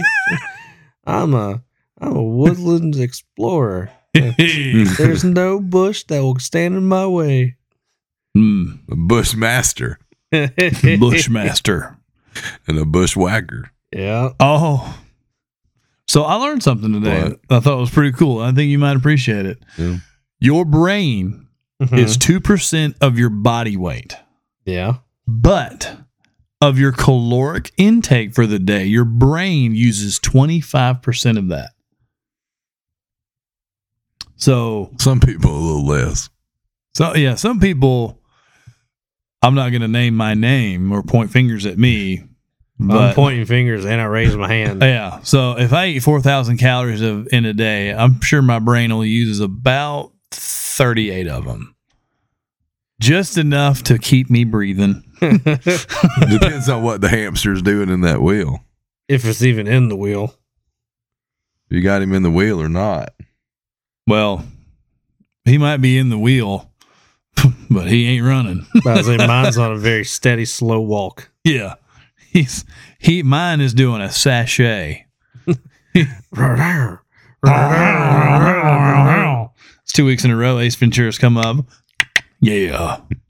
Gotta throw Ace Thanks Ventura for the in there. free parking. Like a glove. Like a glove. Such a great series. I think I'm gonna let my kids watch it whenever.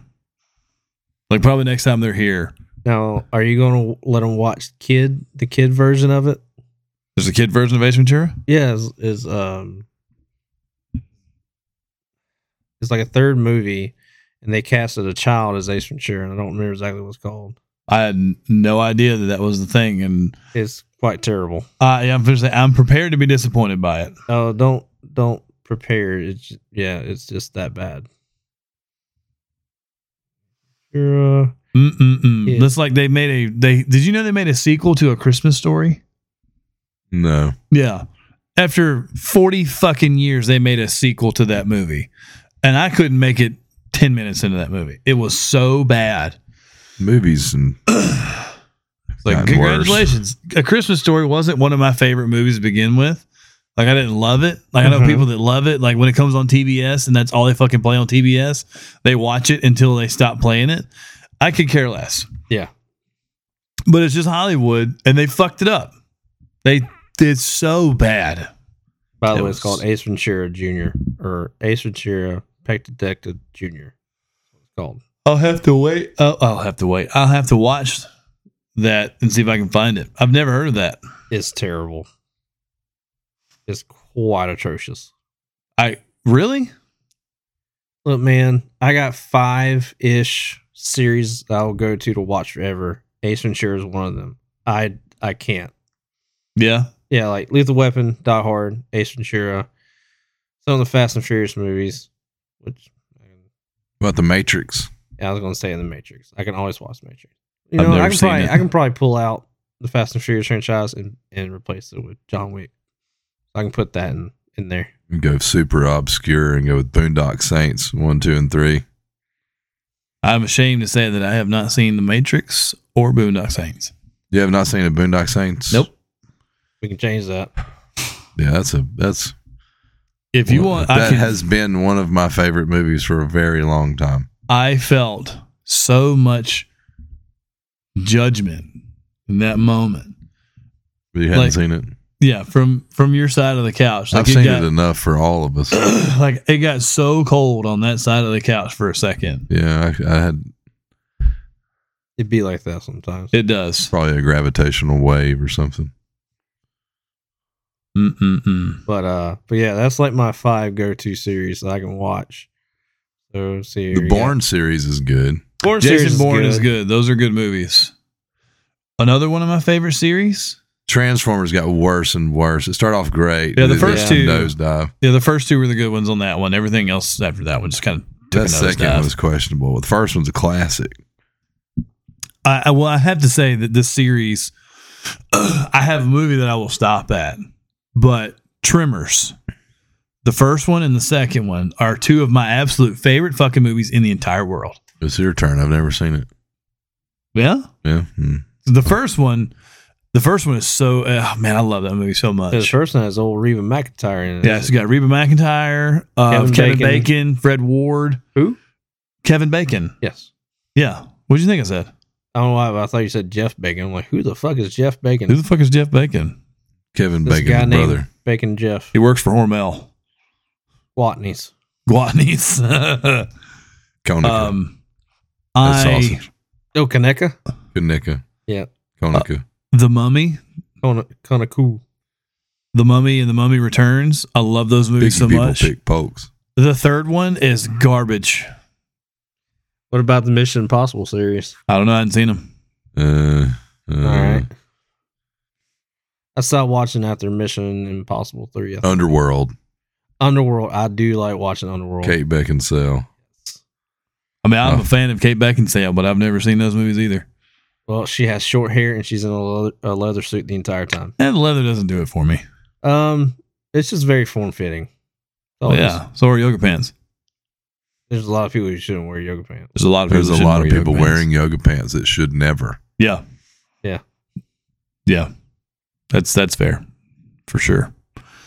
Modesty should make a comeback. Yeah. Like there's a lot of clothes in the 90s that are coming back. Modesty needs to come back. Yeah. I agree with Mr. Tate on that one. Yeah. There's definitely been some times you go out and you're like, where's the rest of the things? Yeah. It's guy and girl alike. It's interesting how much people crave attention, but how much they are this all the time. Yeah. They want attention, but they won't give it. Yeah, they're stuck to themselves and they want people to look at them, but they don't it's like, look at here I'm naked. Look at me. But then you don't get anything from them. I will say that, I've followed those accounts on Instagram in the past. When I first got on Instagram or just, Fuck Instagram. I'll be honest that I have followed those accounts, but here lately I've been unfollowing them. Just don't give me, they don't provide anything to me. Yeah. The first time I heard the word thirst trap, I did not really understand what it was, but it's like, okay, if you like their photo, their cleavage or their whatever, if you like that photo, you have fallen into their thirst trap. They're thirsty for attention, and you have fallen into the trap of giving it to them. Yeah. So you reinforce the behavior. Yeah. So now we have society spending millions of dollars on stupid shit like football and fucking Instagram models. They're spending billions on that. And people who are legends like Mr. Blakemore aren't getting paid. They don't get no attention. They're not out. They're probably not out there looking for it. But those are the people we should be paying attention to. Right. Yeah.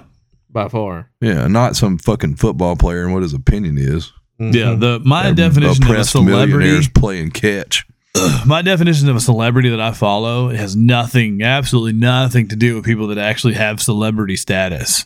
Like for me to follow you and give you that, like you have to have done something significant. You need to be leading if you want me to follow. You need to be leading me somewhere I want to go. Yeah.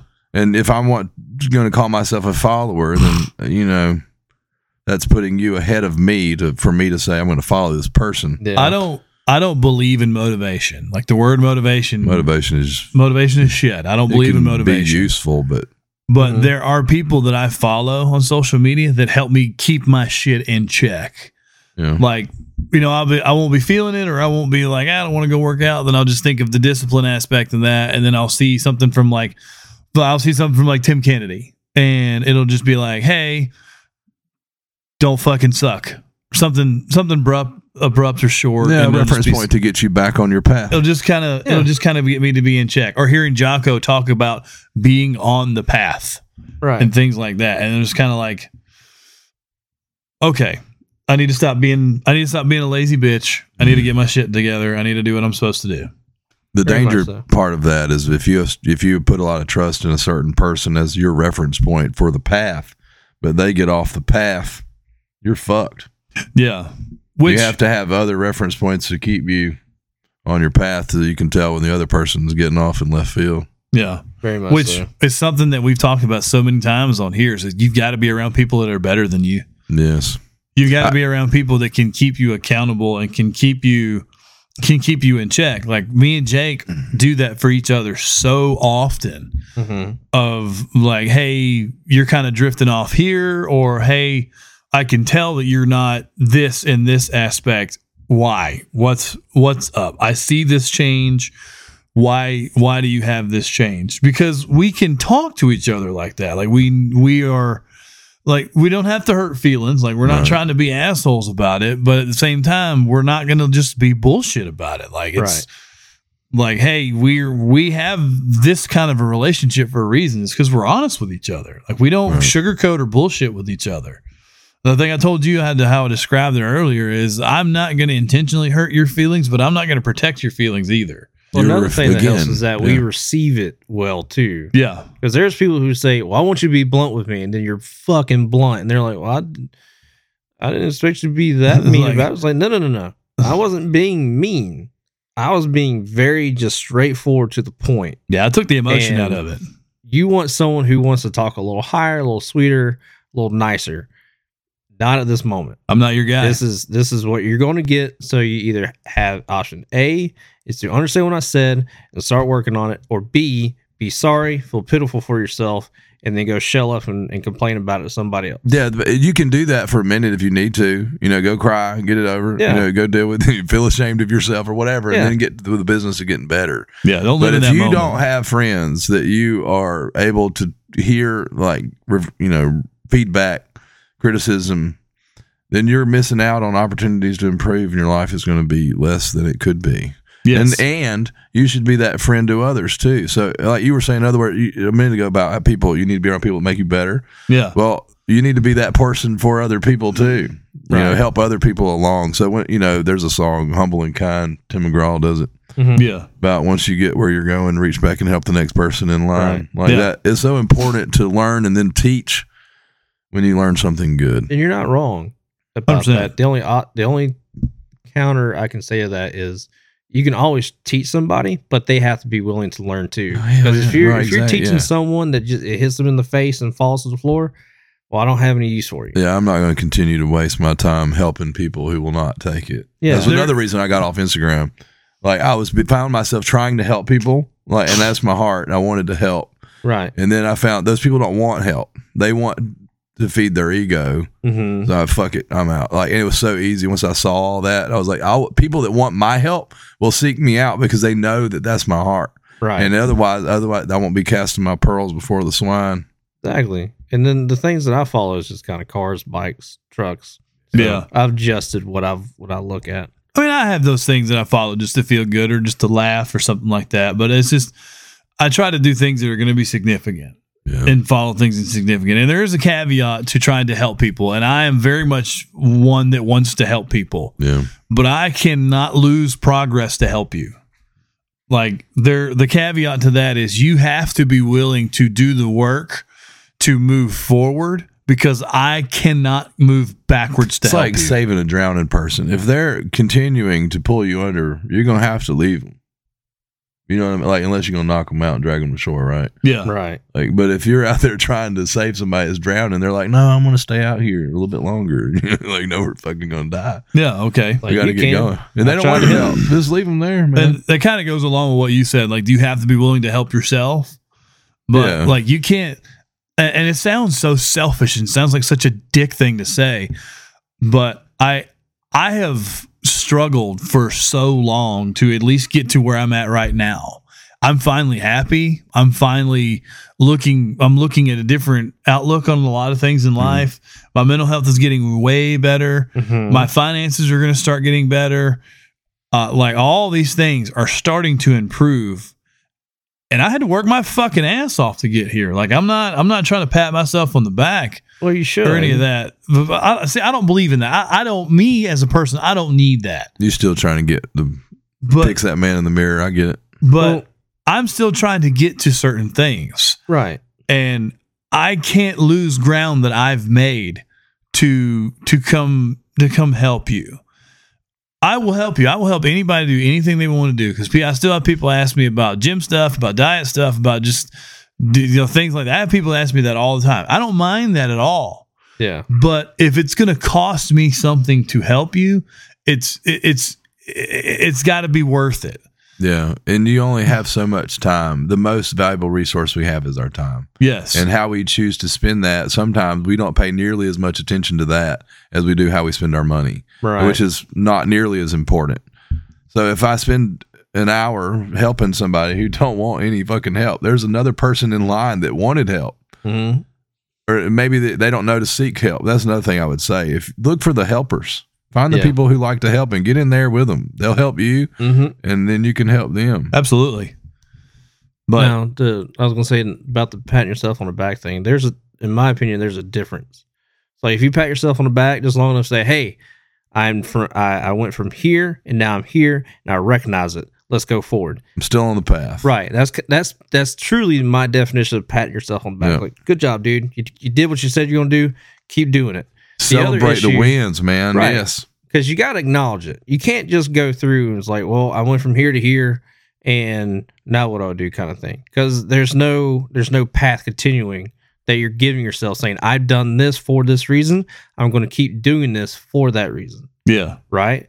Now there's other self-validation. Right. And then also that you're looking at the accountability that you held to yourself, and you said, I accomplished that. I held myself accountable and responsible.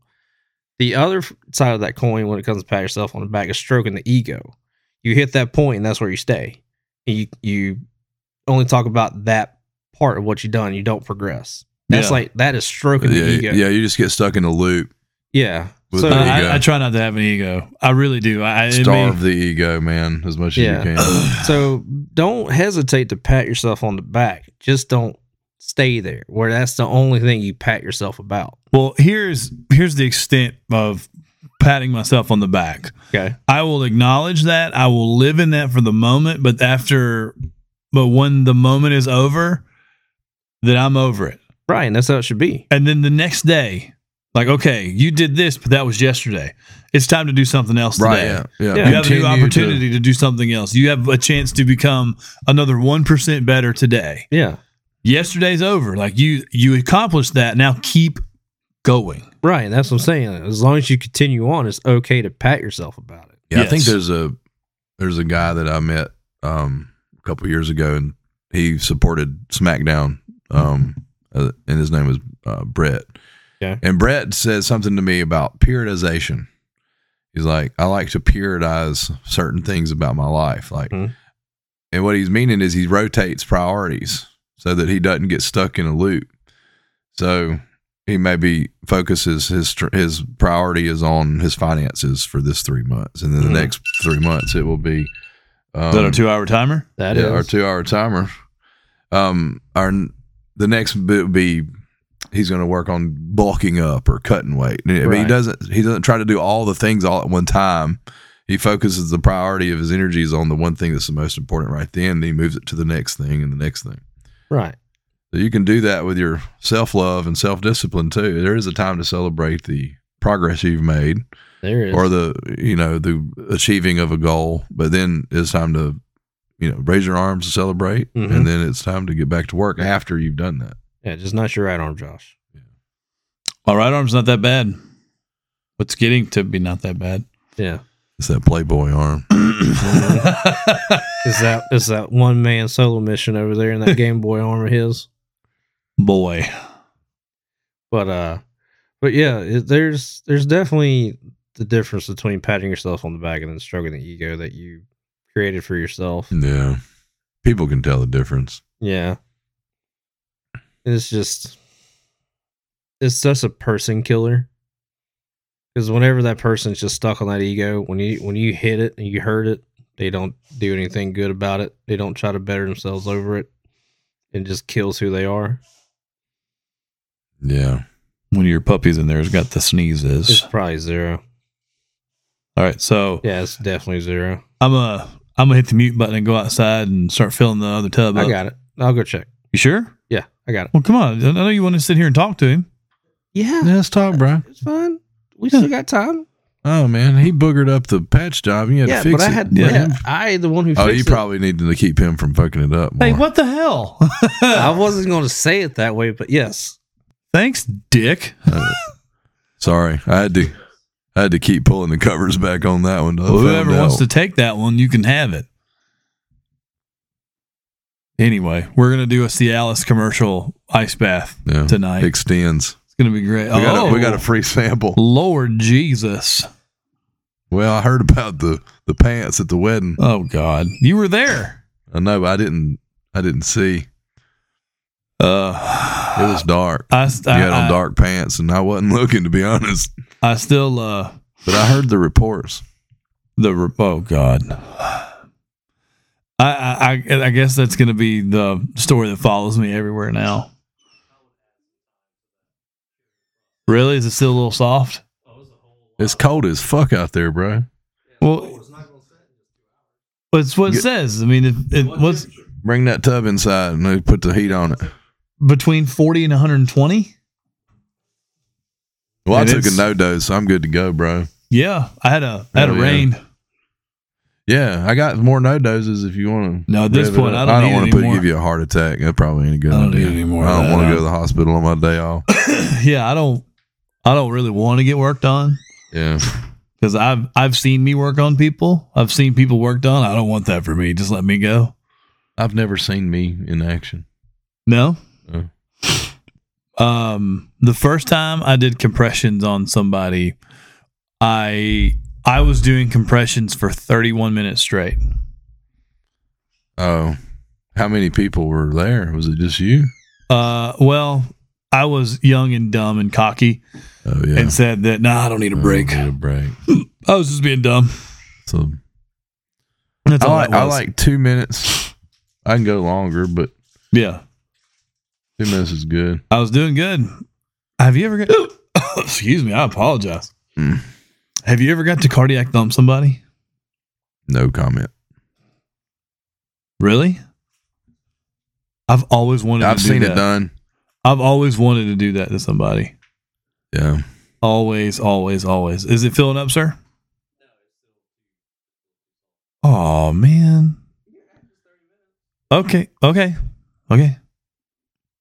ain't even got to add no time, bro. We just know we're good. You ain't got to stress it. We'll get on there, but we're going to talk a while. We'll make it work. Unless you got a bedtime.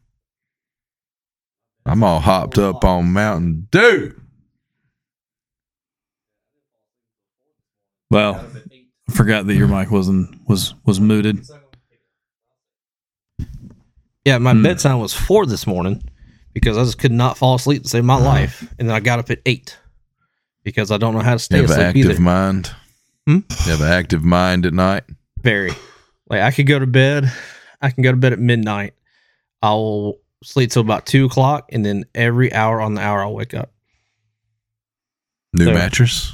Have you gotten a new mattress? I swap mine. I got Okay. a split bed so I can swap in between them. It doesn't matter. Oh.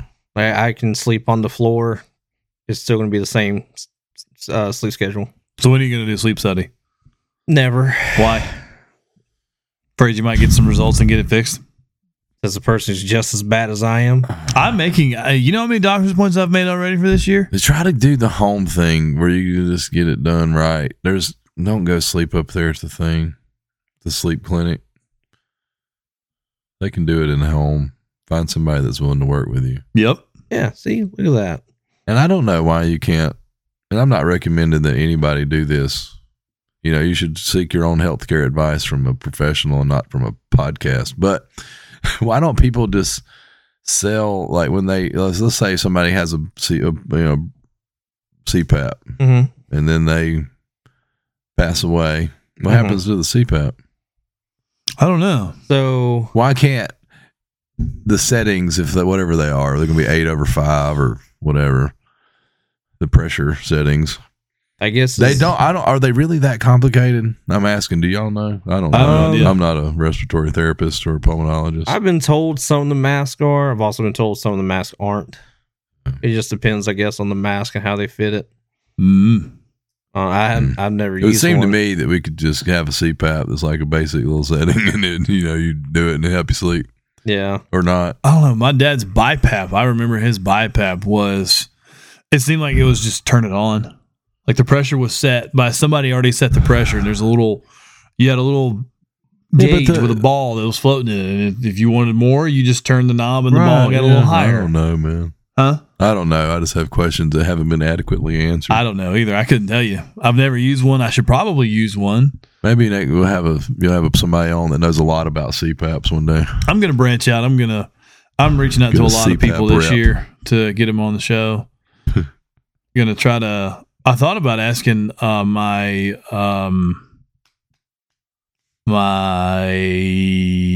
son of a bitch orthopedist. I thought about asking people like that to Mhm. come on. I asked one of mine, and she said that she couldn't. It'd be, I think she said, There's not any benefit and a lot of risk from medical dispensing of medical advice because Yeah. people will take it and they'll be like, so and so told me I should take 15 BC powders every day, and now I'm bled to death. But you do know there's aspirin in those BC powders, right? I mean, I'm sorry. At one point in time, I was taking way too much Tylenol. I was taking roughly 10. Fuck up your liver. Yeah, I was taking like 10,000 milligrams a That day. can make you bleed to death too. Yeah, I just think of Cat Williams talking about aspirin is perfectly legal, but if you take 13 of them motherfuckers, it'll be your last headache. Your eyeballs be bleeding. You'll be bleeding out your ears and your ass. So Man, Here's- bleeding to death for the colon. That sounds Do not recommend one of the any worst sort things. of liver failure for anybody. It's terrible. So over the last 7 days, I've averaged 5 hours and 9 minutes of sleep. I have Wednesday, Tuesday, and Monday of last week. I slept for 4 hours and 44 minutes one night, 4 hours 15 another, and then I got 6.5 hours. Sleep is a performance on that. enhancing drug, man. It is. Sleep elevates your mood. In the last 14 days, I have averaged 6 hours of sleep, and I don't know how accurate that is. I've been sleeping good, man. It sounds about right for me. I collectively have gotten an hour and 16 minutes of REM sleep last night. 4 hours and 25 minutes of core sleep last night, and an hour and 31 minutes of deep It's so sleep. good that you let Apple know how much you sleep. Oh yeah. I'm assuming they get they do something with all that data. Oh well. I hope It's not. okay. The amount of times I yell at Alexa at night. Oh, that's Bezos, ain't it? Yeah, that's Bezos. Yeah, it's Amazon. Mm-hmm. But yeah, the amount of times I wake up to just check the time, just to see what time it is. I woke up. I'm like, oh, it's only been an hour and a half. I've started sleeping with my phone in another room, and with white noise, I take mag, glycinate for the bed, sleep like a rock. Well, you saw what I take before I go to bed. Just right now, I'm not going to bed. Right, I got you. So the other night, I took 20 milligrams of melatonin. Woke up in 3 hours. Yeah, I don't think that's working the way I've it taken should. melatonin before. That was one of the worst nights of sleep I've ever had in my life. I stopped taking melatonin. It just wasn't working very well. Doesn't do nothing for me. Ambien makes me angry. Yeah, fuck Ambien. That's the devil drug right there. That's so bad. That's That just shit so is bad so for you. fucking bad. So That is And that pure- people that's get some away of- with prescribing that shit. Fuck those motherfuckers. That shit is poison. yeah, So my dad took some for bed. He would take it for bed, and he worked shift work, and it was crazy the stuff that he would do. And I don't want to embarrass him on the radio, but well, I got a buddy of mine who's a cop. I won't say where, but he's in this county. He's told me plenty of times he's pulled somebody over and they are sleep driving. yes, Yeah. it happens. Isn't that the scariest fucking thing you ever Yeah. heard in your life? You get up and cook meals, do things. God knows what you've done, Mm-hmm. Yeah. and you have no recollection of it. Yep. How fucking scary is that? Like you just And they know that drug does that shit, and they sell the fuck out of it. Oh, they yeah. do. And people are like, I can't live without my Ambien. Yeah, you can. yeah, you can. You'd probably live a lot longer without your Ambien too. Yeah, but that's how they feel. You know, Mhm. they've got in their mind, this is so important. I must take it every night. That's like with this shoulder shit I'm going through. They were telling me what's today? Yesterday when I was at the doctor at the orthopedist was telling me all the stuff they're gonna send me home with, and they said a muscle relaxer, and I said no. I guess she's a nurse. She looked at me. She said, "What?" I said, "You can write me the prescription for it. I'm not going to take it. That's what I tell them. I don't want it. I don't and even as me personally, I have zero narcotic tolerance as it is." And I know what's going to happen if I take that shit. I will be a fucking Flexeril makes me real lethargic and like hungover, like feeling like I feel real sluggish and That's in a how I felt fog. on Ambien.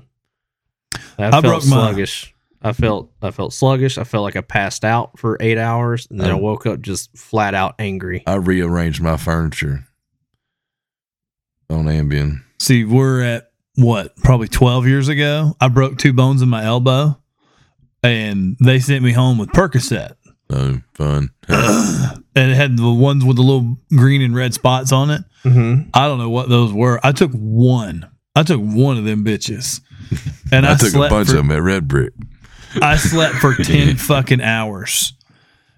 And I woke up and could barely move. It took me a whole day to get over that. I was like, man, fuck this. I'm not taking this shit. Yeah, I'd have those kind of days naturally.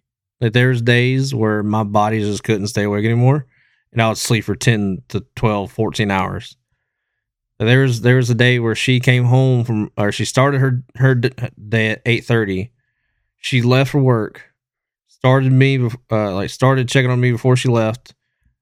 I slept through lunch. She came home after work, and I was still asleep. And she worked like a 10-hour day of the day, and I was still just dead to the world. That's not good. But yeah, I'd have those every 3 to 4 months.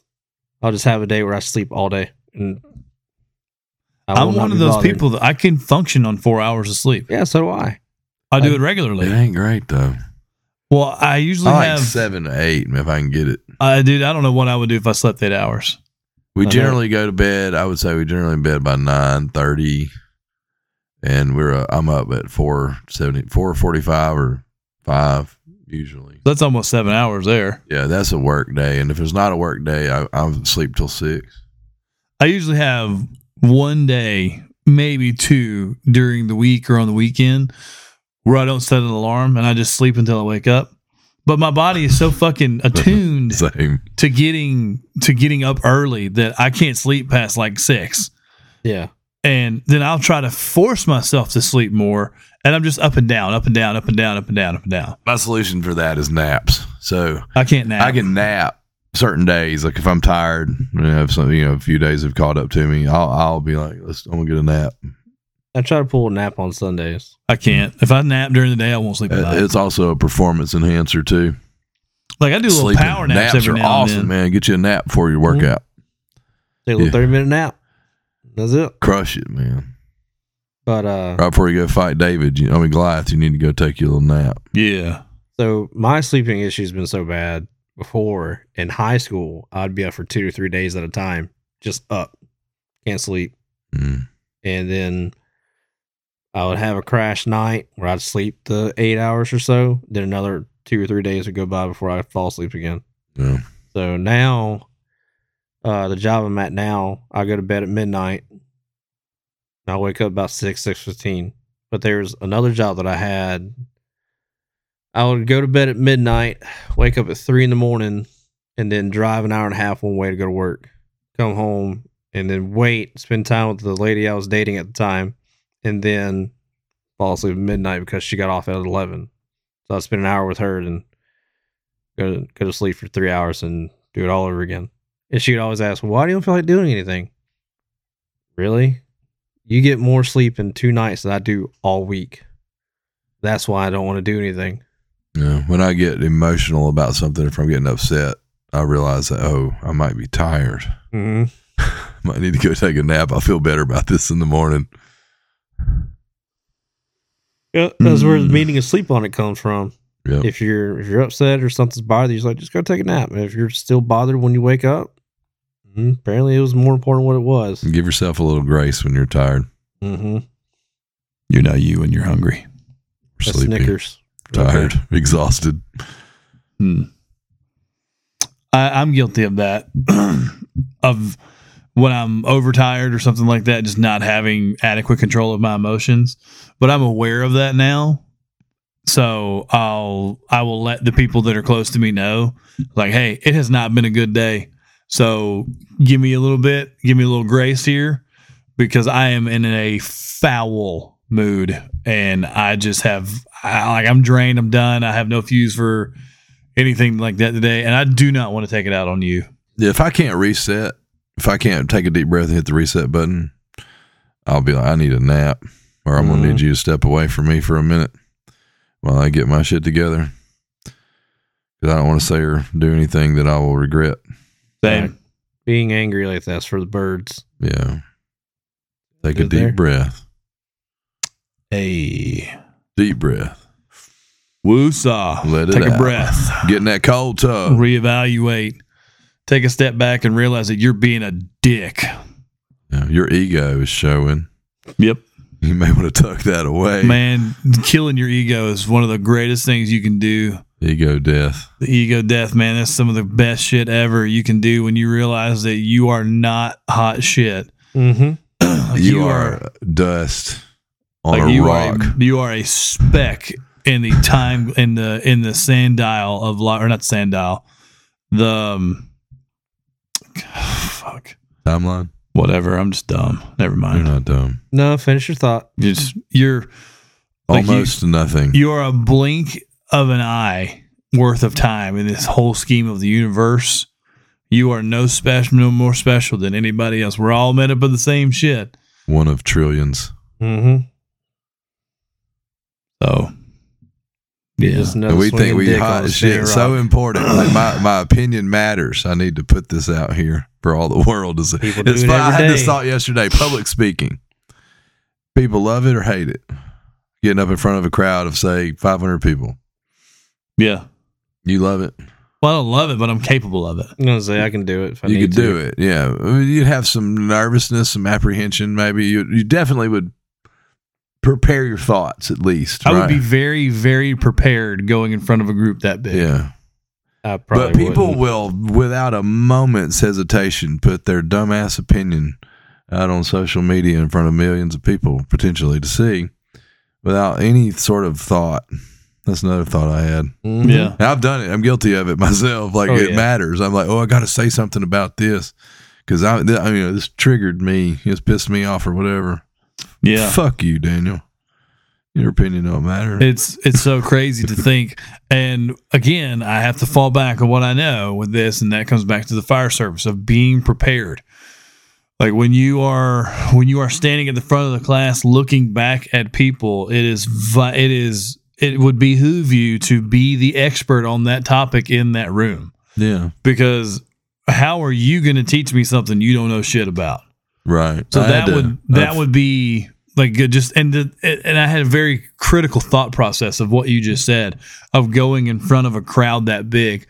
Like I would want a solid week of preparation before I did that. I would want to be well rehearsed. I was thinking that one of the things I would definitely do would be rehearse what I'm going to say. Yeah, like I would to the point practice where maybe in front of the mirror a few times. Practice in front of the mirror. I've gone as far as to record things as a rehearsal and listen back to that and see what I want to change about what I've said. Mm-hmm. Just that was the thought process I was going through in that brief moment when you were talking about being in front of a crowd that big, of how much preparation I would do before I did that. Yeah. So when you go on they post something on social media and then you jump in with your little comment, how much thought and preparation do we put into that? I know sometimes not very much, but I would take the same approach going in front of a crowd of 20. Yeah, but it's public speaking, though, in a manner of speaking. Yes. Yeah, but it's funny to me that people are not nervous about that at all. Like, they will say some shit with their thumbs that they would not dare say in front of 500 people. Oh, bro, man, there's so much that people get away with saying on social media that they would never fucking say in front of a person. Yeah. Mike Tyson has one of my favorite quotes ever in life of... it's easy to be badass, but what was it? It's like social media has made people too comfortable with not getting punched in the mouth.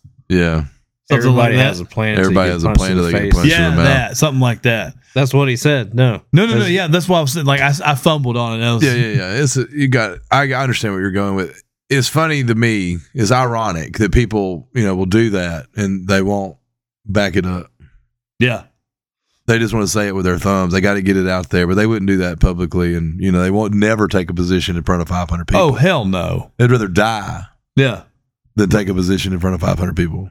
And they have 500 fucking followers and they will mouth the fuck off. Oh, yeah. You get those people that and as you said, I will also say about. I have done that. Like I've put, like my opinion fucking mattered so much that I had to put it out there. Yeah. Now, I post, I know I post a lot, and before I got hurt, I posted a lot on Instagram and Facebook. But I had a specific thing that I was wanting to post and a reason why I was wanting to post what I was posting. Like, it's very rare that you see a post that involves my kids on social media. It's rare. Yeah. Like, I'm not saying I don't do it, but it doesn't happen very often.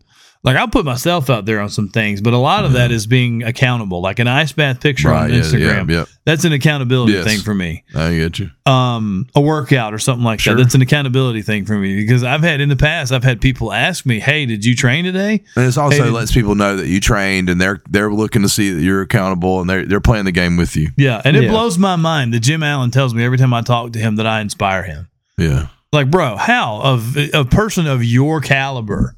How is it that I am what inspires you? That blows my fucking mind.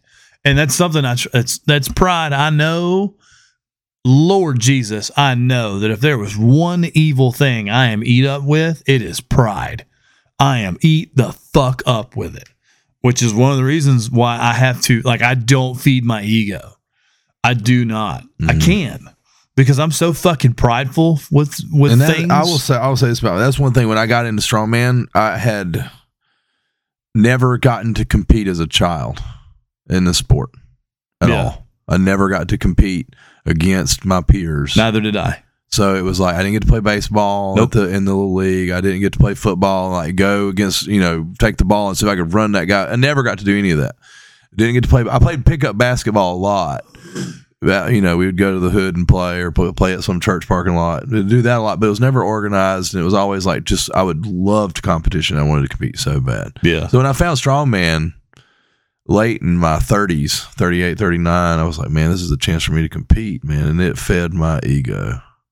And I loved it. I was like getting stronger, and I was getting stronger, and then I was beating people, that were bigger than me, and I'm like, man, this is just feeding my ego so much, and I got stuck in this loop of like constantly feeding that loop, and it's stuck over and over and over. Yeah. And it's like something just snapped one day, and I was like, what the fuck am I doing? Like, this is good and useful, and I've learned a lot. And I can influence people in a positive way, and other people can have a positive influence on me, but maybe it's time for me to grow into something different or new, or another something else that will be more useful. I can't stroke that ego, man. I cannot. Yeah. So it's like I can compete, and I look forward to competing at Red Brick, but I don't feel like it's to stroke the ego like it had been in the past.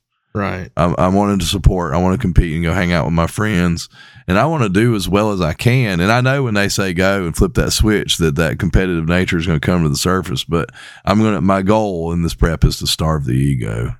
And speaking of Red Brick, Zach Roundsville will be on the shows February the 4th. Zach, he's gonna do great. He's got a lot of things going on, man. I'm privy to. I don't want to bust his bubble or let anything out. But with Zach being who Zach is great, man. It is a huge addition to Massa Rocks. He got co-promoter of the year. Yeah, him and who most else swag at comp or something. He won 2 or 3 things. He did win, and I have to say that the swag bag that was given out at Red Brick was by far the best one I got that year. Yeah. I'm still pulling shit out of it. Yeah, he'll have more this year. Oh, I can't wait! And have you gone to the website Massive Rocks and looked at all the sponsors that are on the page? I sure haven't, Mr. Tate. Why don't you tell us about some of that? You should go check it out. Go look at the page. Go sign to get people to sign up. Man, I know you're signed up already, but send your friends to Massa.rocks. Go check it out. Yeah. Red Brick Rumble. Mississippi Association of Strength Athletes. And they have the powerlifting comp in September. I can't remember what day that is. I think it's in September toward the end of the year. But he's doing great, man. I'm happy for y'all. We have a team meeting Saturday. Nice. We have a lot to discuss. Lots of plans this year. Yeah. Well, tell us where Massa came from. Like how Massa. So me and Joey got on the phone one day. I was going to work, and Joey called me. He was wanting to talk about how he could volunteer and some of his equipment for a strongman comp. And as we got to talking, he got to talking to me about the business model of how the amateur strongman world was built. Mm-hmm. And as you know, when you go into the sport of strongman, you have to buy entry fee to a comp. But with that entry fee to the comp, you also have to have a membership to Strongman Corp or USS, which is going to be an annual fee. And then when a comp is actually done, the promoter goes to that organization and pays a fee to that organization. And in return, that promoter is allowed to run a comp. and that's what they can do. They don't get much with it. They might get some insurance, but they get the insurance aspect of it covered, the event insurance, and some of those may require you to get your own event insurance as well. Yeah. So we were looking at it through that lens, and then seeing these promoters that are putting on shows that are getting volunteers to come help judge and all that. And none of that was covered by any of the entrants. We didn't get anything back. Like trophies aren't covered by your, for the promoter. The promoter pays a fee, but they don't get anything in return. And in return for your membership, you don't get like a newsletter or any coupons. You don't get anything in return for your membership. You just get the pleasure of being able to compete at a comp. Yeah. Right. Yeah. So we were talking about trying to make the comps better. Well, Joey was like, well, I'm not really interested in helping somebody make their comp better, like for free. I'm going to spend all my time and my money and all my equipment, and I'm going to bring it down there. I'm going to set up sound and lights for a comp. And, I've got $20,000 worth of sound equipment and lights and all this. And if I'm going to use that for that, what do I get out of it? I just get the pleasure of helping them grow their comp and help Strongman Corp or USS grow their business, but it's not really helping the community so much. It's like, so we wanted to do it in a fashion that was more transparent and more streamlined, where it's like, okay, here, you can sign up to compete. We're going to take your money for your compete fee. We're going to give you a t-shirt, and we'll give you a chance to win some cash, and we're going to give you a trophy. And with that payment of that entry fee, that's also your membership fee. Yeah. So now you're a member of Massa. So we have Massa Social, where you can go on and share information. Mm-hmm. We're going to keep data. That was another thing that I was super passionate about. So we look at it coming at from like a nonprofit, kind of like Goodwill. So you take your stuff down to Goodwill. They have a little shop you can buy stuff from, right? So that was kind of our goal, was to track data more accurately, because the data that was being tracked on Strongman Corp was not usable. Like, you couldn't go to your name and click on Josh Odom and see all the comps that Josh Odom had done. It was not integrated that way. Really? There's nothing that keeps track of that? They got a PDF. Like, Iron Podium is keeping up with it somewhat now, but Iron Podium is only able to gather the data as the promoter enters it on the front, on the back, with the user end. So on the back end. Yeah, so if they foul up the data on that end, you may know who won, but you may not know how many reps they did. And if you know how many reps they did, you may not know how much weight it was. Yeah. So a lot of times you'll just know the event, like 13-inch deadlift, and they got 6 reps. Well, how much did it weigh? Yeah. It's not there. And so what I wanted to do, and with Joey's expertise, we were able to set up a website where we could track the data, integrate the data. You can click on your name. Eventually you'll be able to click on your name, and you'll be able to pull up your profile, and it'll have all your stats, how much you weighed, what day it was, might have a video that you uploaded for that lift. Yeah. Like, all this stuff can be integrated, but it has to be done from the floor, like from the start. They have to build that from the ground up. Yeah. All the coding and all the stuff on the website has to be done right. So he's the computer expert, I'm just the idea generator. So I'll email him ideas. Zach will email him ideas, and he makes it come to life on the page, him and Adam, his son. I will say that if you need somebody to be involved with that's got a brain for that and is super good at that, Matt Farino. Okay. Dude. Yeah, that guy him and Joey so could awesome. get together. The problem then becomes, like, we're doing it as a nonprofit, and Strongman Corp and USS are doing it for profit. Mm-hmm. So their model is geared toward getting pros and getting them paid. Our model is geared toward getting amateurs a chance to compete. Yeah. So all these people that are never going to win World's Strongest Man can have a chance to compete and win cash and win trophies for their efforts at being a better human. Yeah. And us putting on competitions in various sports, strength sports, like powerlifting, CrossFit style games, Highland Games style games. I don't want to, we're calling them that, but they're not affiliated with us in any manner. We're not using their workouts, but it would be a style of competition that's similar to the CrossFit issue. So y'all are going to do like all facets of strength. Yeah. So any promoter, anybody that has an idea, it's like, hey, look, you don't need Strongman Corp's permission to do this. Yeah. You can just do it. Yeah. You can do what you want. It's America. It's America. Fuck yeah. Fuck yeah. America, so that kind of the freeness of it. Now, we want people to be safe, and we have certain obligations to the community to make sure that they can come compete in safe competitions and things like that. So we work to make sure that happens. Yeah. So we have a board of people who are committed to that end, and we get together and we talk, share emails, share information. And it's to try to grow the sport in Mississippi and just show other people a path to competing in amateur strength sports that isn't as driven. That's so awesome. Yeah. And by the greed for money, and everybody wanting to get paid. It's like, okay, promoters doing a great job. People get to play. And the athlete gets paid at the end of the day if they win. And y'all have such a fantastic facility up there. Oh, with the Baptist Health Complex. Yeah. Dude, that's got to be the best. That I will say that's the best gym I've ever been in my life. Yeah, it's a very good gym. And that community's very good too. They're right there by that Christian campus, and literally a place that can genuinely say there is something for everybody. Yeah, they got swimming and everything. I think they got a cold plunge too. Yeah, they've got. I wanted to do that after Red Brick, but I didn't get the chance. I had to check that out because we had to go back to the Tate house because I dropped a 200-pound fucking sandbag on my head, and I was like, how's "Hey, your neck feeling, man?" Not good." And I'm going to a chiropractor next week. This coming week to start working on that because I've been having a lot of migraines, and I think that's where it stems from. Like I can feel it right here at the base of my skull, at the start of my cervical spine, and it feels like something is inside doing like that.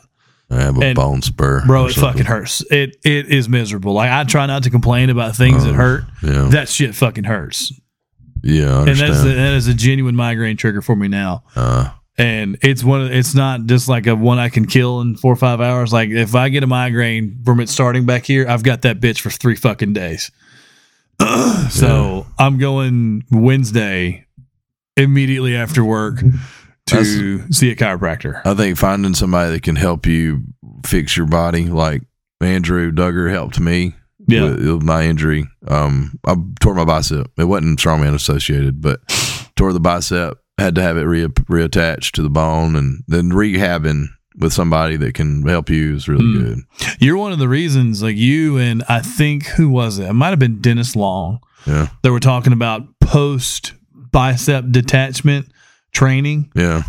Like on press days, I do bicep curls as a warm up now. Yeah. Doing like doing over like regular bicep curls and hammer curls to make sure that the whole head of the bicep is warm for a press. Yeah. That's because of y'all. Yeah, and I've learned so much from Andrew about the subscap and how to rotate your your humerus externally. I had issues with my elbow and my scapula that he helped with that. So it's so important to find somebody to give you some good information about that. Yeah. As opposed to just Googling shit and you don't even maybe misdiagnosing yourself.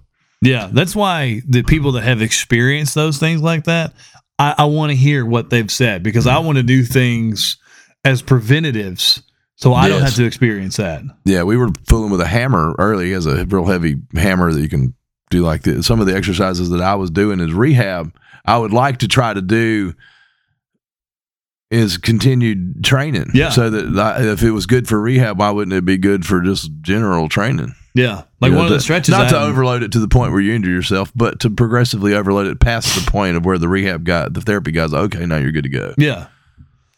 What'd you find out, sir? It's still a bit squishy. And also it was letting some water drain out.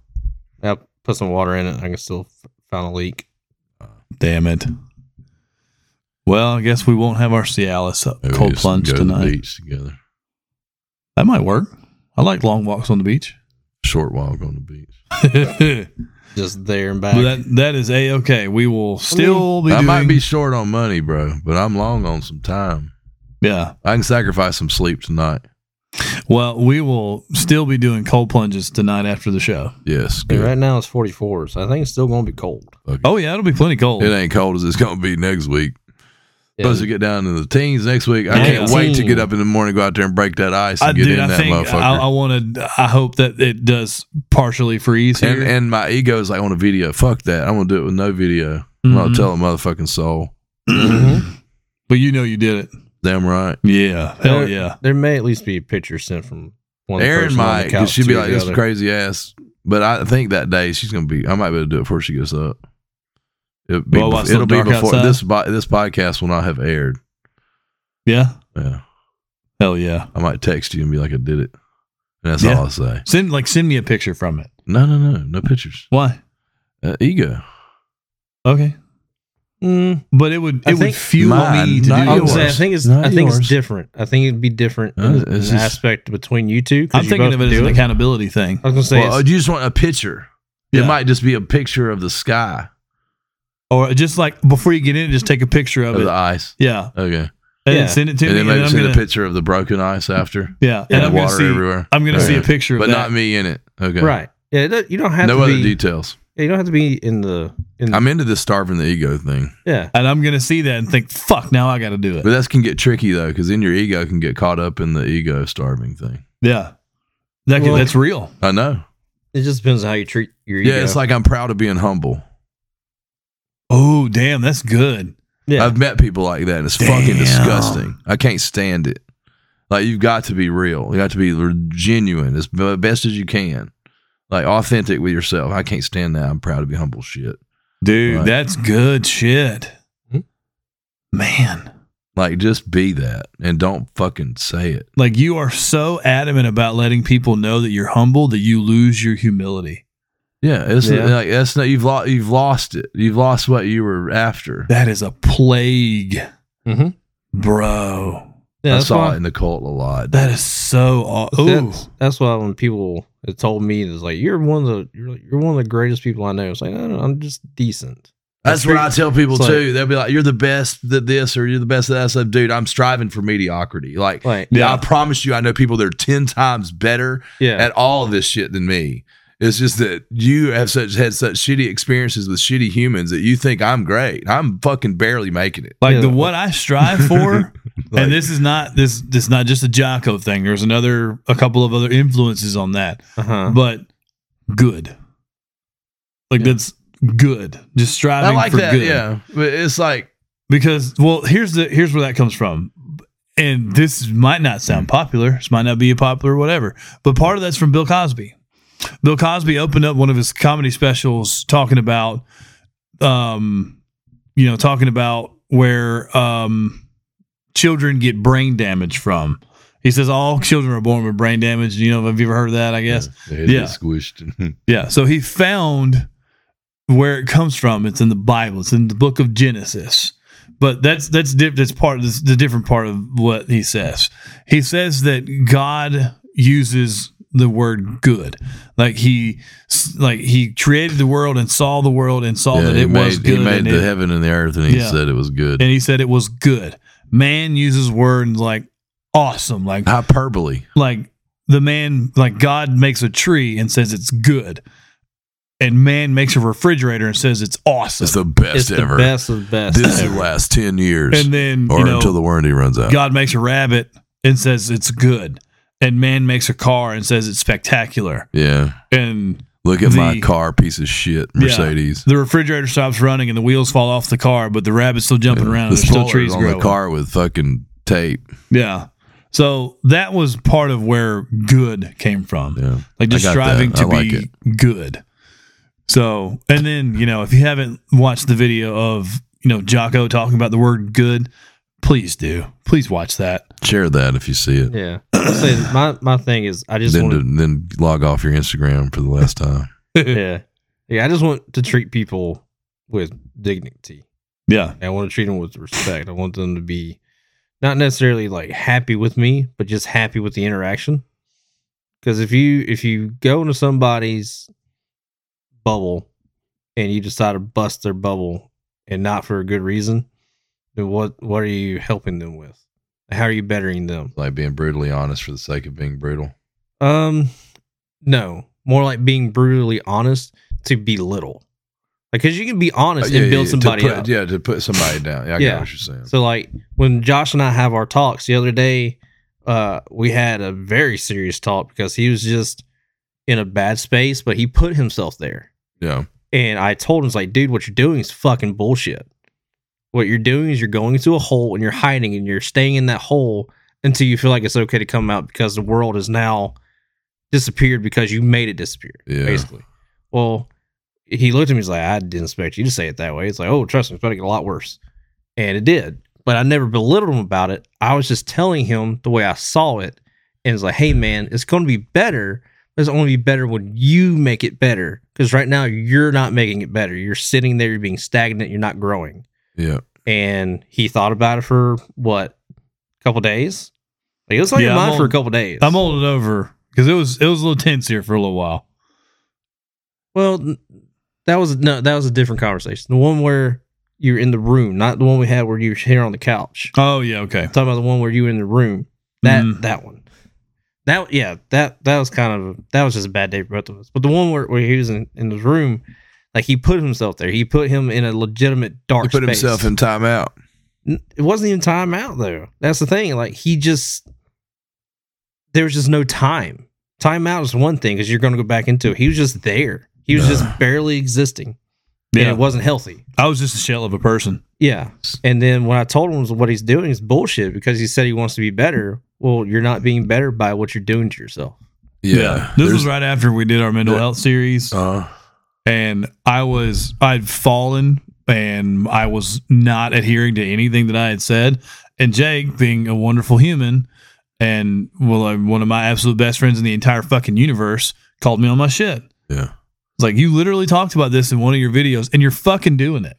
Yeah. It's important to season it and to come from love. And I think somebody else and I were talking about virtues, and love, I think, is the most important virtue. And as cliche as it sounds, sometimes virtue is its own reward. So you do a virtuous thing and you don't get a treat. Yeah. You don't get a reward. You don't get a pat on the back from anybody except maybe yourself. Mm-hmm. Yeah. And that's the only pat on the back you're going to get. And you need to be okay with that. Yeah.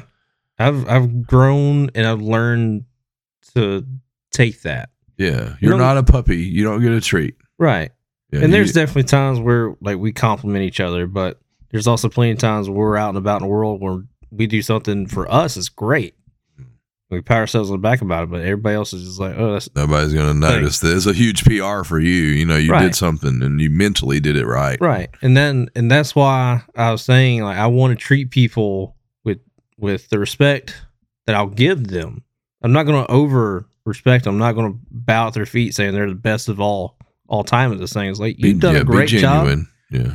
Like, you've done a great job being the best at what you do, but I'm going to go be the best at what I do. And I know you can't do it just because I know in the same fashion, I can't do what you do that great. So I give people their props and then we both go about our day. And as long as I make your day better in some fashion, I'm happy with me about it.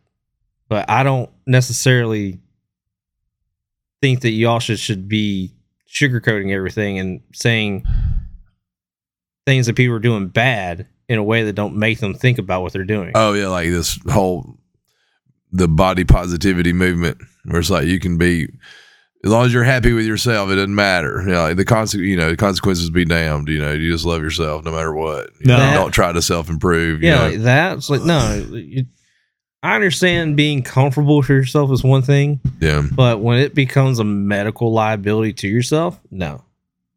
Yeah, I can't support that. Yeah, and I've been ignorant on a lot of things a long time, and I try to shave that down a little bit. I realize the more that I learn, the more I don't know. It's like a vast ocean of stuff I don't know, and I know just a little tiny sliver of it. And the more I learn, the more I'm like, okay, now I realize I might know a little bit more, but now I see all that I don't know over there. Yeah. And the body positivity thing, I just cannot support that. I cannot, because you're literally allowing yourself to have a poisoned mindset. Like, hey, I weigh 400 pounds. It's not an honest interaction. You're lying to yourself. Mm-hmm. Yeah, I weigh 400 pounds, and there's nothing wrong. I with love that. myself. Yeah, I mean, you can, but there's something about you that's unhealthy, and maybe you shouldn't love that. You should try to fix that. Yeah. Loving yourself, because like self-love is necessary. Like, you have to have some form of that to exist. And that is one of my greatest struggles in life is self-love. I'm going to openly admit that. But if your self-love is toxic to the point of I'm fat and I'm weak and I'm okay with that, and it's okay if you are too. Yeah, I picked the body positivity. It can be any personal defect. and not just the lack of your ability to control the shit you put in the hole under your nose. Yeah. Yeah. So if it's how you talk to your spouse, Yeah. you know, or how you treat your kids, or how you interact with people in public, and so, you know, if you go to the bank and they fuck up your shit and you can't be patient at all, you just lose your shit immediately. Like, you don't have any other virtues. All you have is what? Body positivity or self-love. Yeah. Like, you have to be honest with yourself. Yeah. And you look in the mirror and just have an honest self-assessment. And when you say you love yourself, maybe you struggle with saying love yourself, but you should treat yourself. And I got this from Jordan Peterson. You should treat yourself as though you're responsible for taking care of yourself. So, like, you're your child. Like, how you would care for your infant child, then you should care for yourself that way.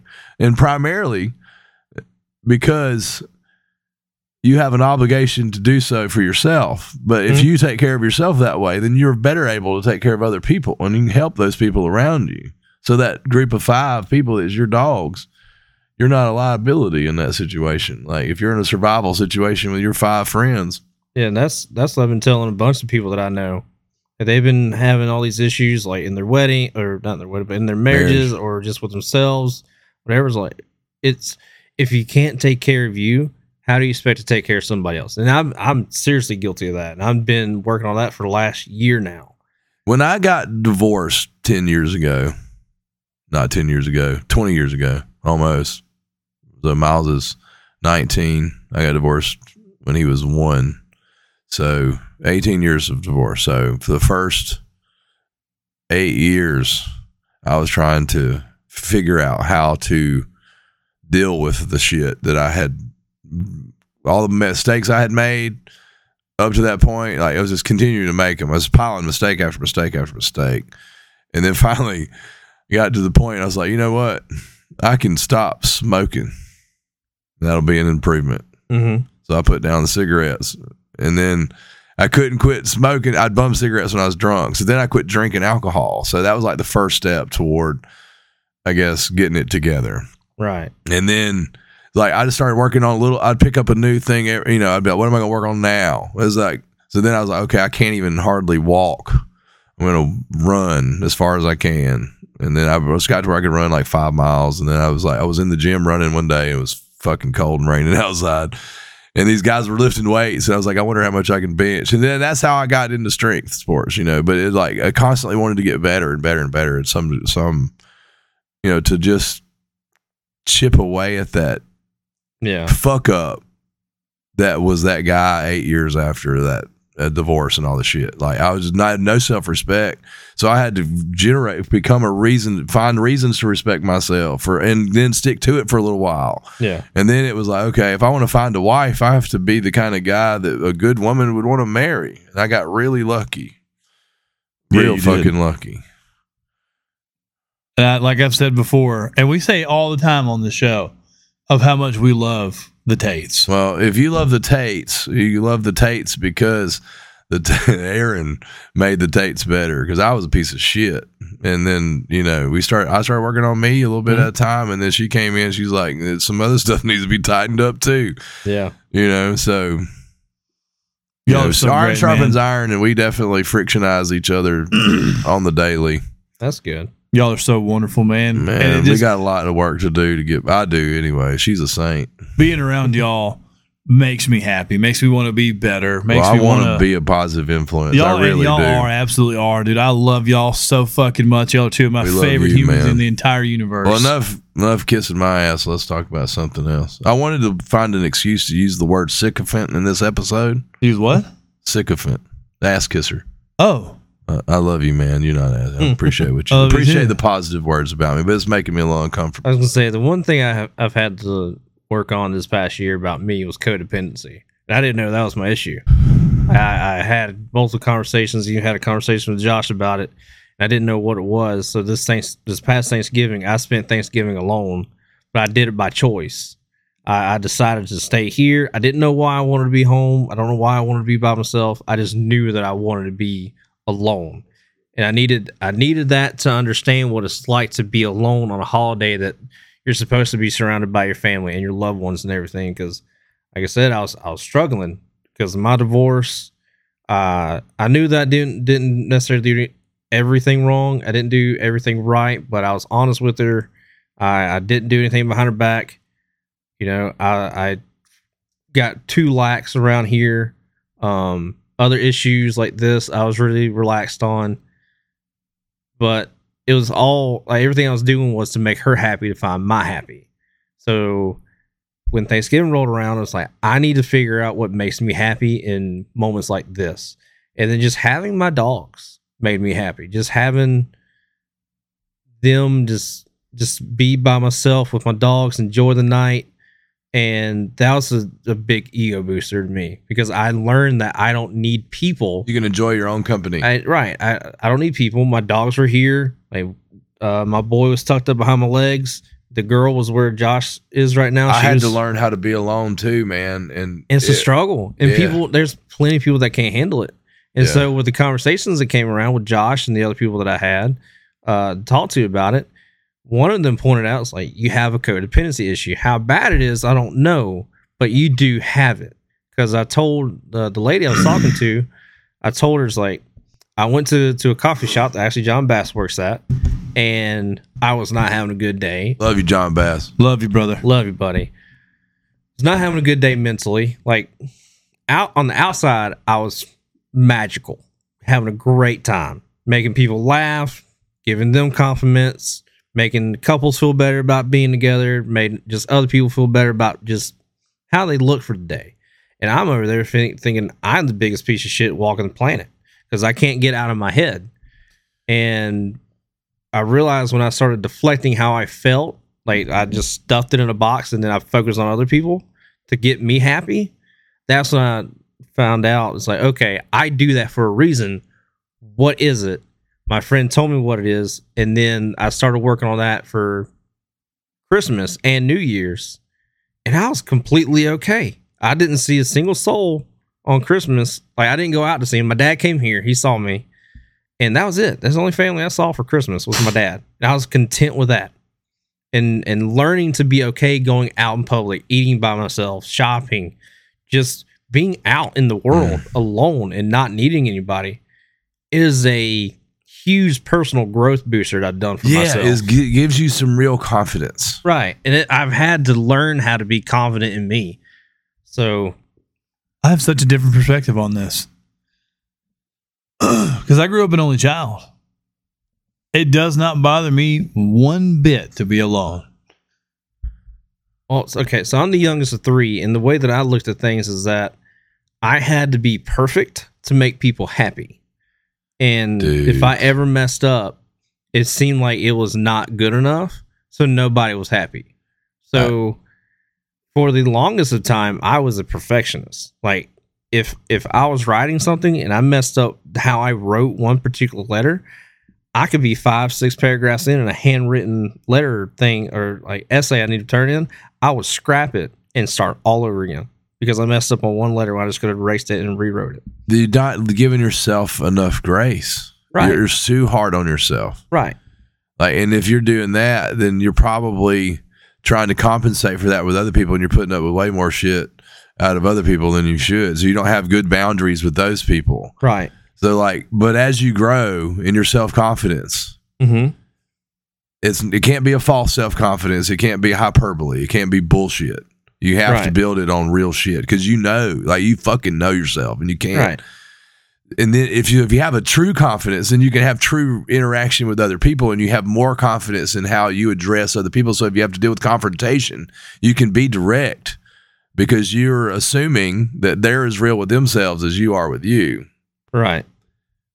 And that builds better communication. And that's more what direct. I've been treating so many different people, Josh is included. Like our communication's gotten much better since I've gotten more confident in me to have those conversations. It also helped out whenever we did the episode when we said we're going to ruffle some feathers. That was a big confidence booster because it started a mental process that I didn't know actually kind of kickstarted until it got later in the year when that process finally came full front. It's like, all right, this is what I started, but why did I start it? And then I've been working on the codependency issue I've had, the confidence issue that I've had, the boundary issue that I've had, the stretching myself too thin for people, like going over around the world 10 times for somebody who wouldn't take one step for me. Right. Like I've calmed down on that. Reciprocity is an important factor to consider when you're deciding how much to trust somebody. So with that, I've also learned the importance of the word no. Yes. And not just saying it to say it, but saying it and meaning it and holding weight to it. Yeah. And then also just investing in myself, like being happy with me before trying to be happy out in the world. Because if I go out in the world and I'm unhappy with me and unhappy with what's going on around here, being out there is not going to make it any better. Yeah, somebody said something to me recently. It said you can act your way into a feeling better than you can feel your way into action. It's very true. Fake it till you make it. No, Yeah. I don't like that. Well, I'm just saying that's basically what it is. Fake it till you make it. It's not. I don't like articulating it that way. Let's say I'm playing music. Perfect example for me because I'm playing a little music in a little band, and the skill level between each of us is different. Mm-hmm. And because of that, some people are more nervous than others because they're like, "I suck," and I'm like, play with enthusiasm. I'm not enthusiastic, but I need to play with enthusiasm, right? Right. But if we all start playing with enthusiasm, we all start playing better. And it's more fun, and then we start playing better. Right. And it's a snowball. But somebody has to start the snowball. And we want to, and this is where I hate fucking Disney and all that bullshit magic shit, is it's like, okay, now the magic's going to come from the fairy. The magic fairy's going to come by and make you happy, and then you'll be happy, and then you can do all the things. It doesn't work that way. I have to start jumping up and down and playing the guitar like I'm having a good time, even if I'm not. And it starts wearing off on me, and then suddenly I notice I'm having a good time. Holy shit, I'm having fun now. I'm jumping up and down, and somebody's smiling at me. Now they're smiling at me, and they're having fun. Right. Yeah. So they're more enthusiasm. So this happens. That's a microcosm of the world, though. If I get up in the morning, I set my intentions, I jump in the cold bath, I get that shit going, I go for my walk, I come home and I cook my breakfast, I tell my wife I love her and I'm thankful for her. I do that to my kids. Now, if I just set a pattern of doing that, they're going to have confidence in me. The consistency is going to be there. And consistency kills complacency. Yeah, and I got to be consistent, but I got to make sure what I'm doing is at least is pulling the rope in the direction I want to go. Right. Or take the life form. Fake it till you make it, man. That just chaps my ass. Grinds your gears. Grinds my gears. Then just act. Take action. Do the action to fuck your feelings. Yeah. Do the action. Here's why I hate the fake it till you make it part. Because you have those people that live their whole life on fake it till you make it. And then they get to a part where there's like genuine struggle. And they can't fake it through that. They're faking it the wrong way. They're buying a fucking car they can't afford. Yeah. Or, doing some shit they can't, they're faking that way. Another Cat Williams that he said, fuck 20-inch rims and put $20 in your gas tank. Yes. Sharpen your axe, motherfucker, so you can do some work. Yes. Like, if you feel like you have to fake it, you are off to a very, very bad start. You got you need some care. You need to start taking care of yourself. You need to swallow your pride and kill your fucking ego and say, I don't know. It is much, and especially to me, if you flat out will tell me to my face, I don't know what you're talking about, or I don't know what you mean, or I don't know how to do this, or I don't know where to start. Great. Yeah, you don't fake that shit. You are on the right direction already because you know what you don't know. Yeah. You don't have to act like you know what you're fucking doing. You also know what you need to fucking do sometimes. And you just need to fucking do it. You know where you need to work. You know what you need to improve on. Damn work. And you're looking to find that. Don't wait till you feel better to start doing that work. Yes. You know that you need help. You are asking for help and you are trying to improve yourself to be better. Now you're in a position to where, okay, I see my faults. I don't know where to start fixing these faults, but I know what they are, and I can ask. I can get more knowledge. I can do this. I can do that. But I know right now that I don't know what to do. That's a great place to start from. Not knowing something, knowing that you don't know something. And when you run into somebody that's that way that you can help, don't be on your damn, high horse. Help a motherfucker. Yeah. Yes, absolutely. You've got, man, goddamn, that fires me up about that shit. Fake it till you make it. No, motherfucker. That's not the way to do it. Do it right. Yeah. Do it the right way, or do it the best way you know how until you get more information. That's like, there's another thing that goes along with that. And this has roots in the fire service also. Lazy people will train until they get it right. Consistent people will train until they get it wrong. Or they can't get it wrong. No, not until they get it wrong, and not until they can't get it wrong, but until they do get it wrong. Does that make sense? No. Okay. So the three of us are riding in the backseat of a fire truck. Sure. We know each other. We know who we are. We know our partners. We know everything that we could know because we are a tight-knit unit. We have literally trained these things so much that we got it right, that we figured out how to get it right. And then we kept doing that until one of us made a mistake, until somebody maybe got a little complacent, maybe got a little lazy, maybe made a step too early, maybe did something like that. Maybe they were like, okay, well, I know what to expect here, so I'm going to go ahead and plan for this. And then something else happens and you can't control that. They try to cut a corner. You try to cut a corner or something like that. And then you see that. Trying to get cute. Yeah. You see that, you recognize that, you address that with your team, and you correct it as a team. I got you. And then you continue moving forward. Yeah, that's that second level of work. Yeah. That's working for work. That's working, they say that, perfectionists try until they can't get it wrong. I like consistency, but I don't want to get stuck in a loop. Exactly. So it's like you constantly got to be consistently honest with yourself in that uncomfortable growth. So embracing the next, just staying just a little bit out of your comfort zone. Keep operating just outside the comfort zone until you get the spiral instead of a loop. You know what I mean? You keep digging into what you're trying to carve out. Mm-hmm. And we're all eventually going to run out of time. Yes. So don't stay hung up on the past. Just get fucking going. And that's another good point that I've heard Joe Rogan talk about, is that you can't necessarily be married to your ideas.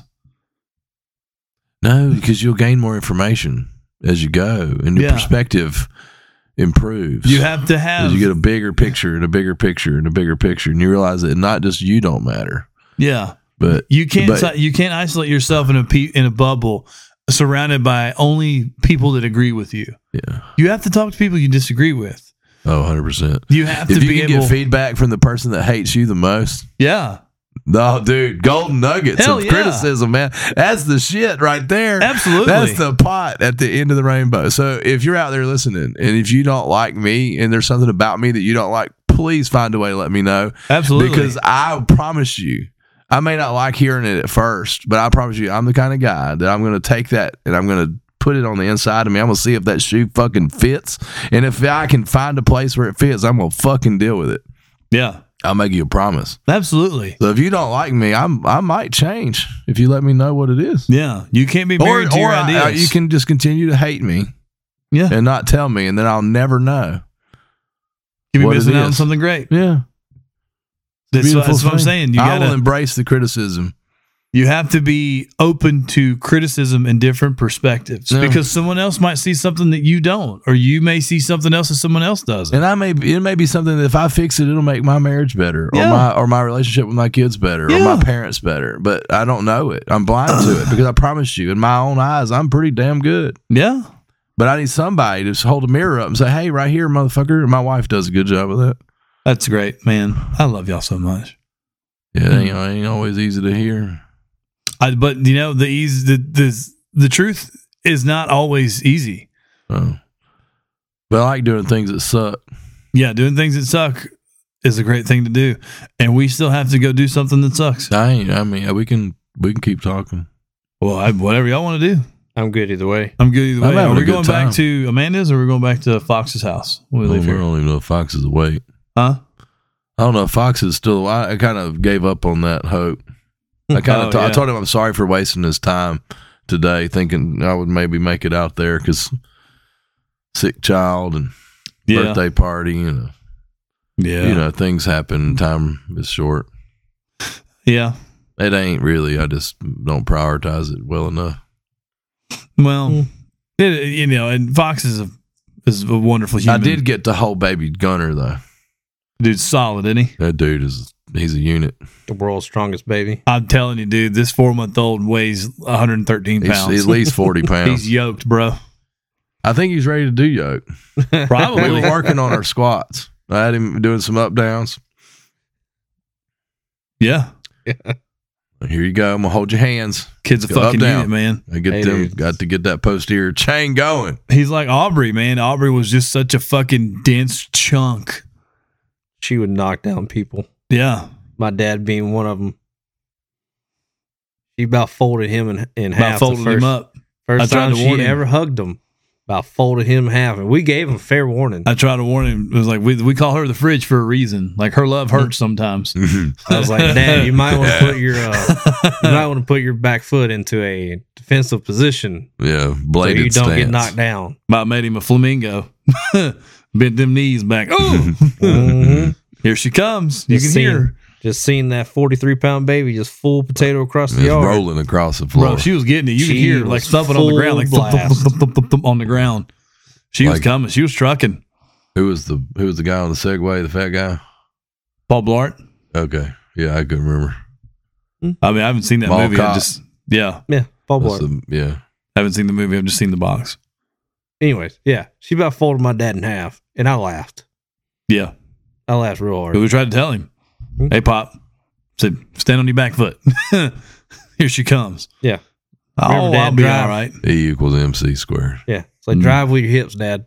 Trust me, you're gonna want to take and make sure that you don't get knocked down by a 3-year-old. He knows now. He sees that little blonde-headed girl It running took to out. him. He knows to take a step back and plant his feet. Or he also says, "Whoa, Yeah. We're okay. Hold We're like, up. hold on there. Sidestep. wait a second, calm it down." Yeah, But- buddy. Touching back on the being an only child and the competition thing and all Yeah. that. Since like I'm the youngest of 3, my brother and I were very competitive in sports, and not only towards the sports we were playing, but towards each other. And like I understand for Josh, it's not a problem for him being alone. It was for me because I grew up in that situation. I grew up with a big family that was very competitive, and then I'd play with cousins, and we play organized sports, and then we also play pickup games. And when you're 13, 14, 15 years old and your dad is playing pickup games with grown men and you're trying to get into those games too, and you realize just how much better the grown men are than you, like it gave me that competitive drive. And I was able to do that kind of thing when I was younger. It made me want to be better, but also made me want to play against the people who were better than me to make me realize how much I sucked. And I was okay with that because it was the competitive nature in me to be better than the next guy. But I also wanted to find the guy who was better than me, let him just beat me into the dirt. I was like, all right, cool. I saw what I got to work on. I'm going to come back for you next time. Yeah. And Good way to be.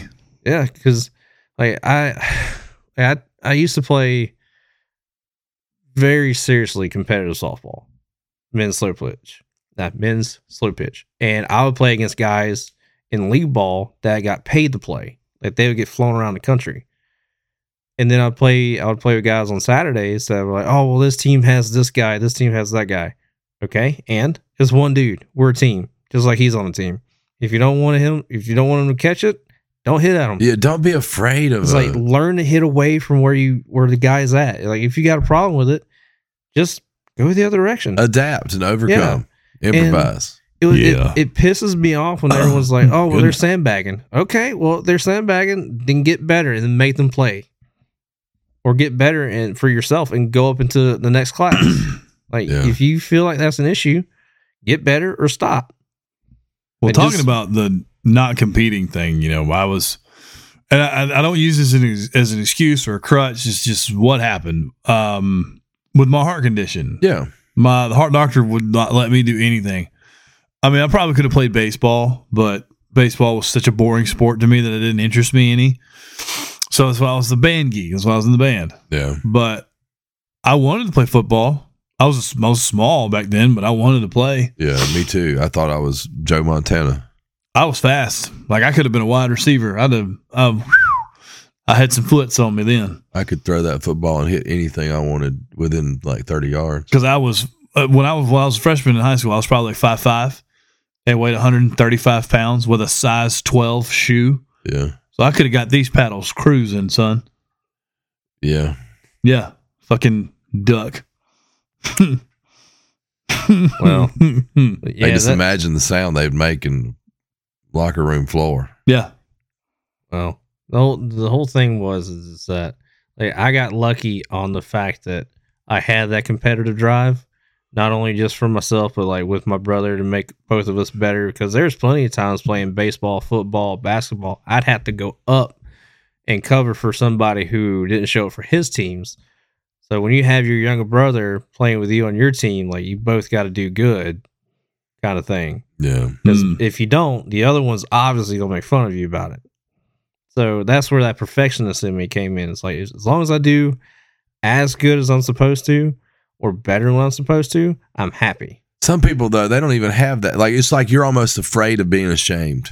Oh, I'm terrified of Right. it. And some people, and I have that element of that. I hate that. I hate to be found out that I'm wrong. I hate to be found out that I've fucked up or that I've done something that I was supposed to do. I hate that. And Yeah. I don't really know where the gene comes from or the propensity comes from for being afraid of shame, or embarrassment. Right. But some people don't have it, man, and they're just lazy as fuck. Yeah, see, I don't mind being wrong. I don't mind. They're a burden to society. They're burdening everybody around them. I don't want to be that way. I can't do No, that. I don't like being a burden to anybody. The other thing that I've learned is that if I'm not good at one thing, I'll find out why. So I don't mind being wrong. I don't mind being bad. I'll at least get better at it because I'll put my effort into it. I'm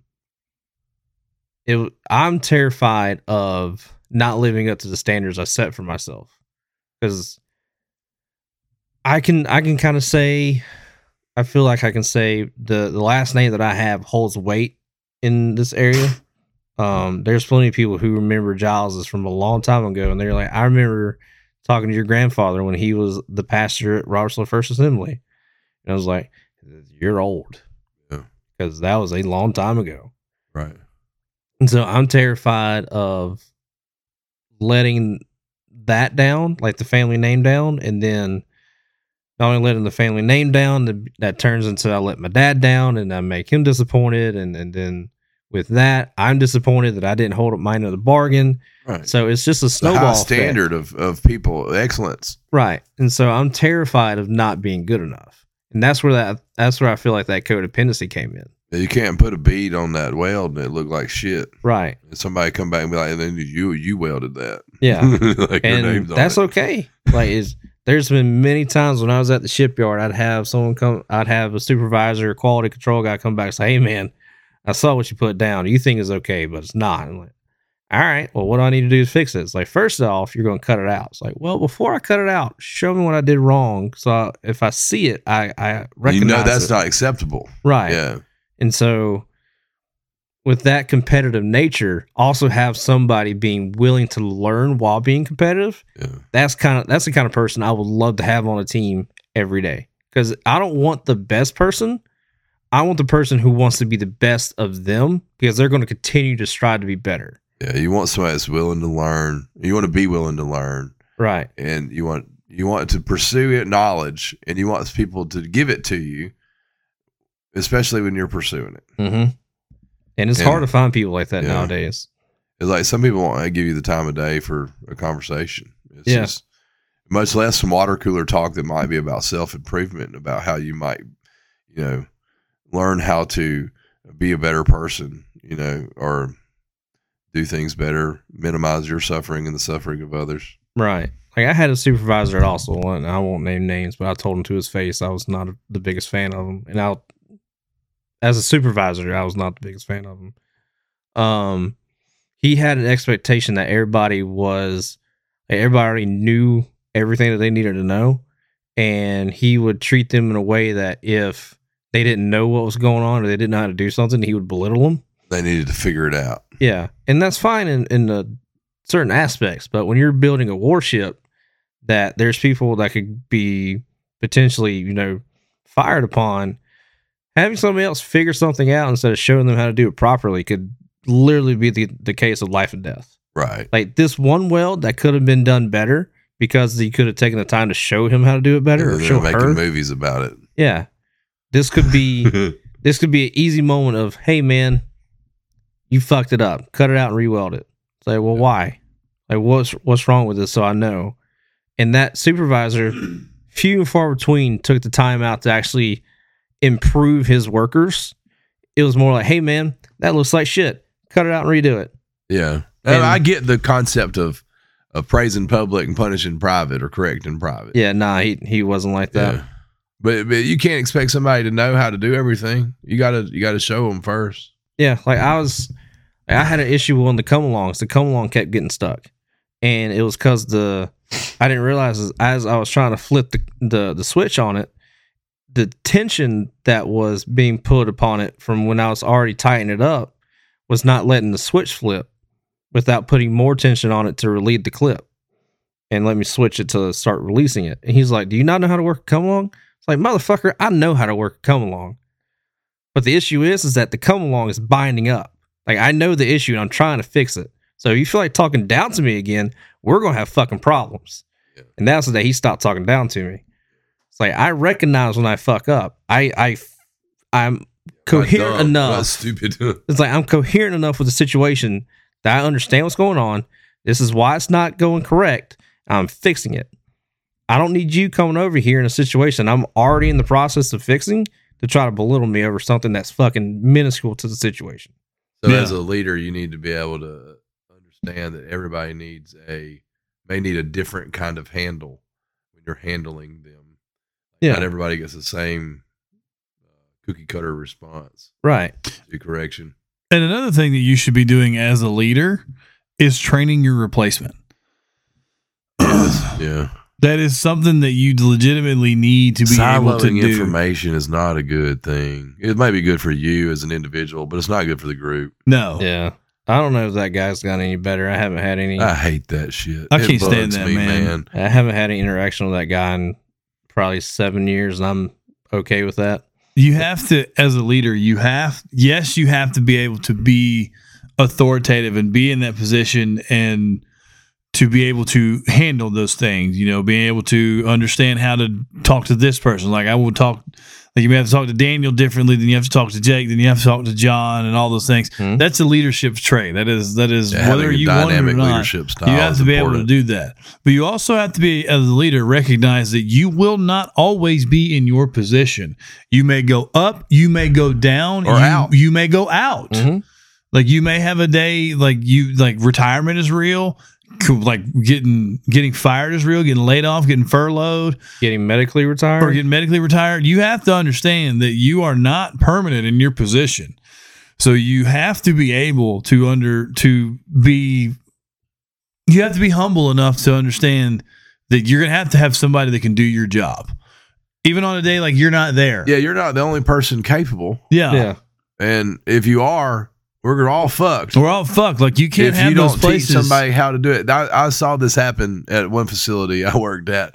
There was a tube system in this where you could put something in this tube and like at the bank, and it goes up and it goes over there and it drops off and poof and it comes out, and then they send the tube back. Mm-hmm. Well, this motherfucker worked on the tube system. He was the only person in this facility that knew how to work on that piece of equipment. Well, he retired and the tube system broke and they had to buy a whole. Turn the mic towards you. They had to buy a whole new tube system. Mm-hmm. And so there in that facility, there's a testament to that fuck up. There are one tube right here that doesn't work, and then there's another tube right here that does. Yep. That's because they couldn't be troubled to learn what that guy knew when he was there. Yeah. He was so low down on the totem pole. Maintenance guy. Nobody cared to learn how to fix that shit, but they knew that old boy knew how to fix it, and he was always going to fix it. Well, one day old boy didn't come back to work. Yep. Turns out that was very important. Right, literally half the business model that you have for people is gone.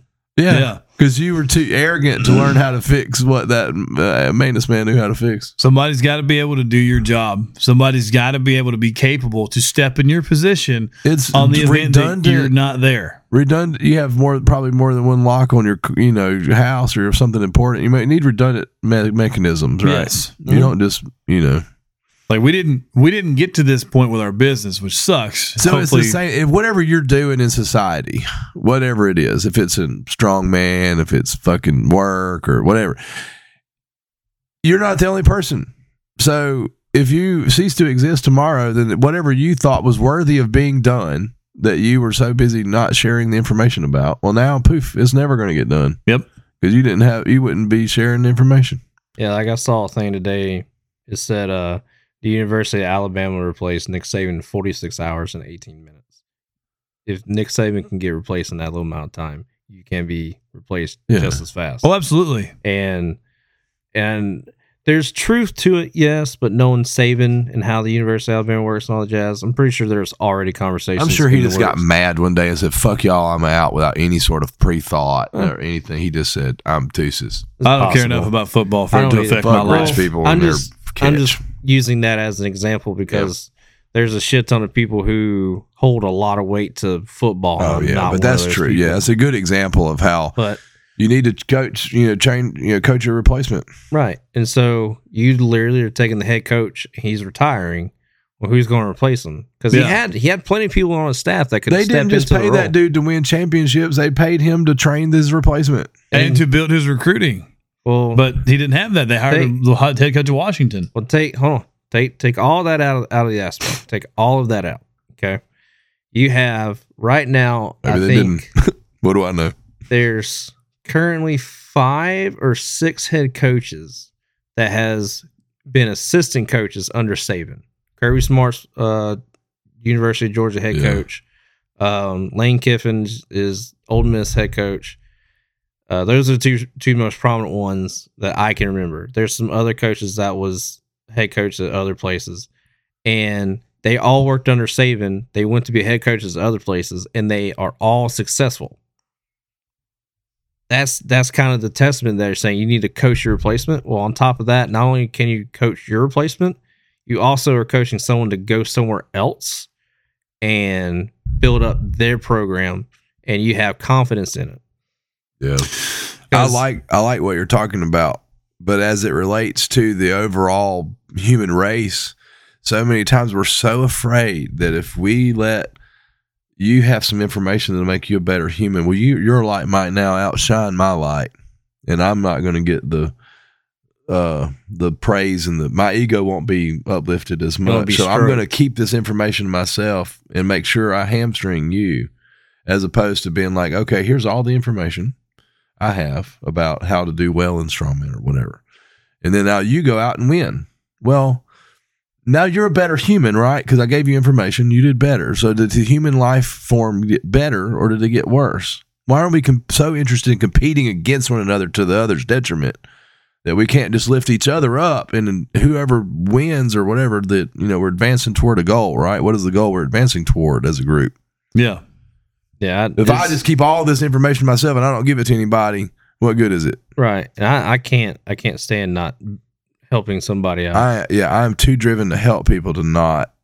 Same. Yeah, like at work, this kid, he's 22. Well, he's 23 now. By the time he was 22, he came over to where I am in the shop, as the weld area, because he's the helper at the cut table and everything. And he was like, "Hey man, can you show me a couple things about welding?" It's like, "Yeah, I'm more than happy to." Just grab a welding hood, because you don't need to look at this blindly, or else your eyes aren't going to work for the next couple of days. Yeah. And I was willingly shown, like, this is how you get the bead started. First off, you create a puddle. Whenever you start seeing the puddle, make sure that what you're welding has enough heat in it, and you're not overheating it. And then you start adding your filler rod, and then as you're going, the material will get hot as you move, and then you start just dabbing that filler rod in, and now you're welding. You're now TIG welding. So And then, like, actually, just recently, I had 2 guys that works for one of our installers. Like, they came over. They're like, "Hey, would you mind showing us some stuff about welding?" It's like, absolutely. I'll be more than happy to show you stuff. It's like, just like with him with dirt, you know, because when we started our business, he knew nothing about dirt. I knew it was on the ground. Yeah. So that's what the ground is made out of. That's why I said it that way. When I had the opportunity to show Jake something, or better yet, when Jake would come ask me, walk me through what you're doing. Well, at this point, it's not just because I want to. It's a fucking obligation almost, because we're in business together. We're doing this together. Yeah. And we both have our strong suits, but we both have what we're weak in. Yeah. And we both need to help each other, because what I was very weak in, he was very strong in. Yeah. And what he was weak in, I was strong in. So we were working together to get better as people. That way, if there was a day that I couldn't do something, Jake could do it. Now, Jake's not going to be, but maybe not be as fast as I am doing it, but he's capable of doing it. Yeah. Just like the same thing with me. Like logistically, like Jake was the logistics. Mm-hmm. I'm not saying that he was any less than I am, because he's not. Different role. He had a different role, and he was very successful in that role. And he was doing a role that I was absolutely incapable of. So he was just as important as I was. Like, we did not outweigh each other in what we were able to do, and we were teaching each other on what to be able to do. So you have to bank on yourself, but you have to bank on other people too. Yeah, but some people look at the world through a different lens. They say, well, if I teach you, you're going to come take my job, or you're going to, their ego is so concerned with defending itself. Bro, being job scared at a place chaps my fucking ass. Like, that's how they insecure. Interface with the world. Like, they're that way with all kind of information. You are so insecure in your job. They're afraid that you somebody else might outshine them. Yeah. I'll lose my competitive advantage. You are so insecure in your job that you are not willing to show anybody anything. That drives me up the goddamn wall. Because this goes back again to training replacement. Who the fuck's going to do it when you're not here? Yeah, and you're not going to be here one motherfucking day. Yeah, you're going to stand around. Everybody's going to stand around. It's like, well, Bob's the one that always did this. And what was the legacy? Like, it's like, if you teach somebody, that might be your fucking legacy. Like, you might have been the thing that you were put here to do. Was that one fucking thing, and you were too fucking proud to do it. Yeah. Like, you were whatever it was. Like, you stand around, I've been in places where it was like, hey, how do we do this? Oh, I don't know. Bob's the one that does that. Well, where's Bob? Did Bob show anybody else how to do that? Oh, no, we don't know how to do all that. Yeah. So we're fucked now that, like, working on the farm was one of my favorite jobs I've ever. Now we all have to stop what we're doing and learn how to do Bob's job. Yeah. One of my favorite jobs I've ever had in my life was working on the farm. I worked there for 3 years, and there was only 2 tasks on that farm, farming-wise, that I could not do, that I hadn't learned to do. Well, I had been in a combine before, but I have not spent enough time in a combine to say that I can do this. Yeah. I've done it, but I can't say like I've been in a track hoe, and I've used one. I've moved dirt, but I'm not a track hoe operator. Yeah. Yeah. Like, and the other one was spraying chemicals. Like, good. You missed out on that shit. Well, I mean, I've probably still will come up with non-Hodgkin's lymphoma someday, because I did get smoke. I got splashed with Roundup a few times, but neither here nor there. That was one of my favorite things, one of my favorite places, because I could literally do something different every day. Like, I could show up and my boss. Maybe that's what the human life form was supposed to do. Maybe that's what we're like biologically. I don't think we were meant to just fill one role forever. Like, we're supposed to change. You learn and then you teach, and then maybe you have to learn how to do something. But we should solve problems and move the fuck on. Let's not be like, well, this is all I do forever. You know? Yeah. Like, I got a variety of things I could do. I built certain things in my house. I've got a few vehicles I'm working on, motorcycle I'm working on. I learned how to do dirt work, and I never knew how to do that. I learned how to weld, but I did it all just because, like, I'm curious. Yeah, how can some I do people this? Never change anything, man. They do the same fucking job for 40 years, and then they clock out at the last time. They go home and they just drink themselves into oblivion because they don't know nothing else to do. I realized this at a young age, or younger, that I had a fear of not being capable, of not being able to do something. That scared the hell out of me. And you can ask people that have known me for a while. For me wearing shorts, bro, that fucking didn't happen. Because I thought that I had to be ready to do some kind of something, some kind of work at all time. I drove around in a truck that was loaded the fuck down with tools and chains. In case you needed it. In case I needed to get it. But at that time, I never knew what I was going to get into. Never knew where I was going to go. You never knew what was going to happen. So I wanted to be ready for fucking anything. That was like my fire gear. My fire gear had so much fucking shit in it because I've been in situations where I needed it and didn't have it. So that was why I had so much shit on me. Mm-hmm. And my fear so much was just not being able to do something. Like I was going to waste somebody's time because I couldn't do something.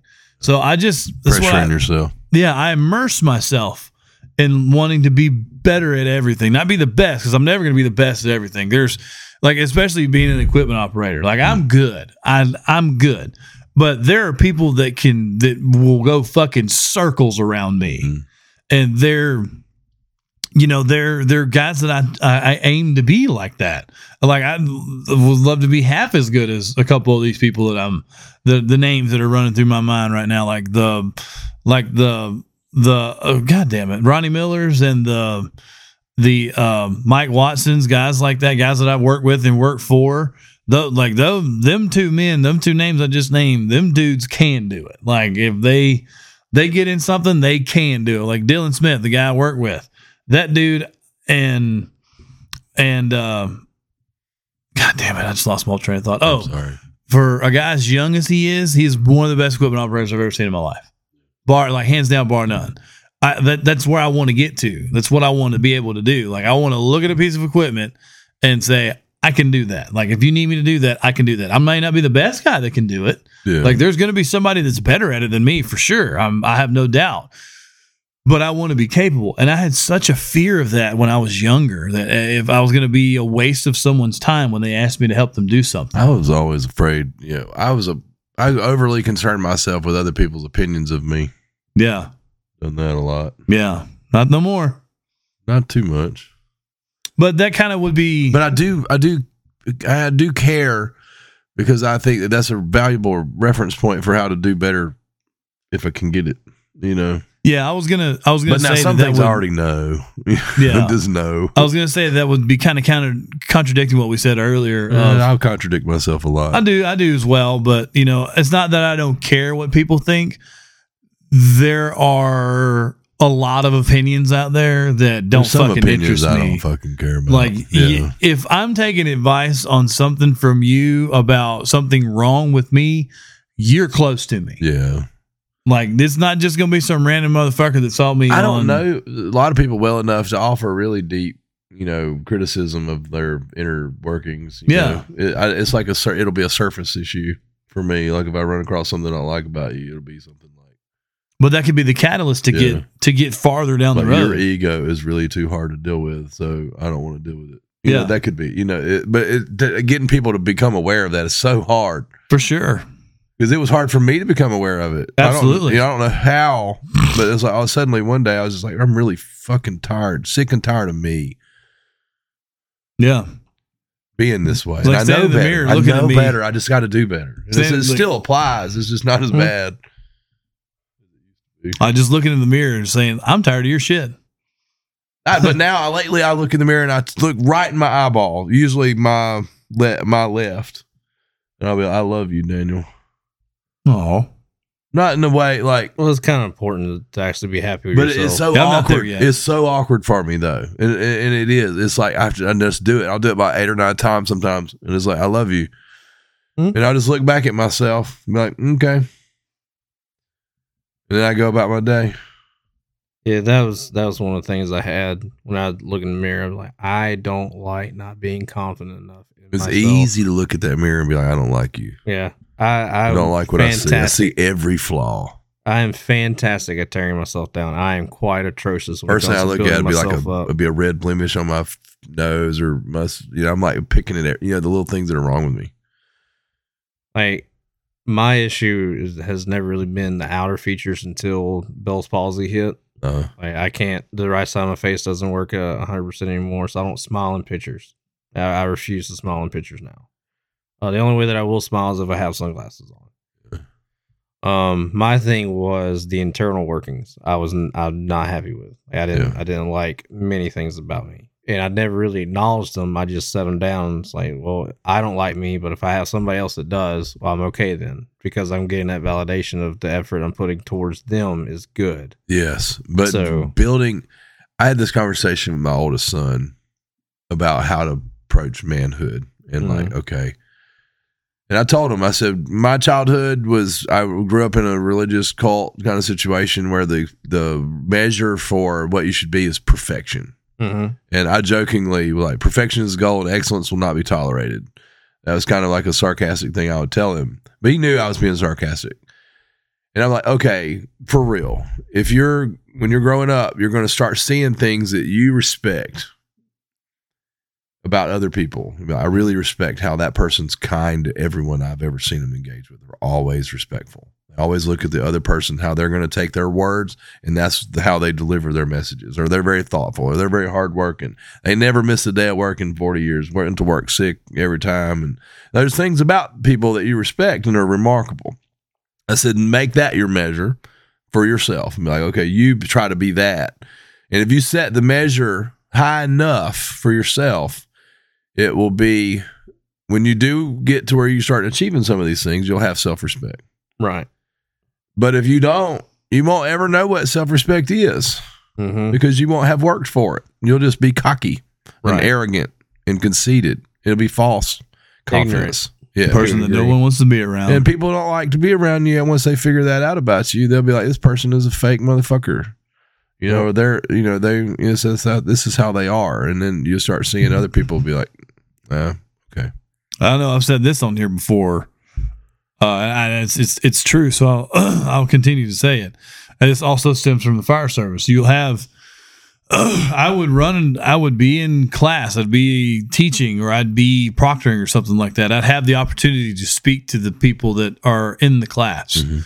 And something that I would stand on this hill, and I will continue to say these things, that if you run across that dude in the fire service that thinks or tells you that I don't have anything else to learn, I don't need to take any more classes, there's nothing else, I don't have anything else to learn, stay the fuck away from that guy. Yes.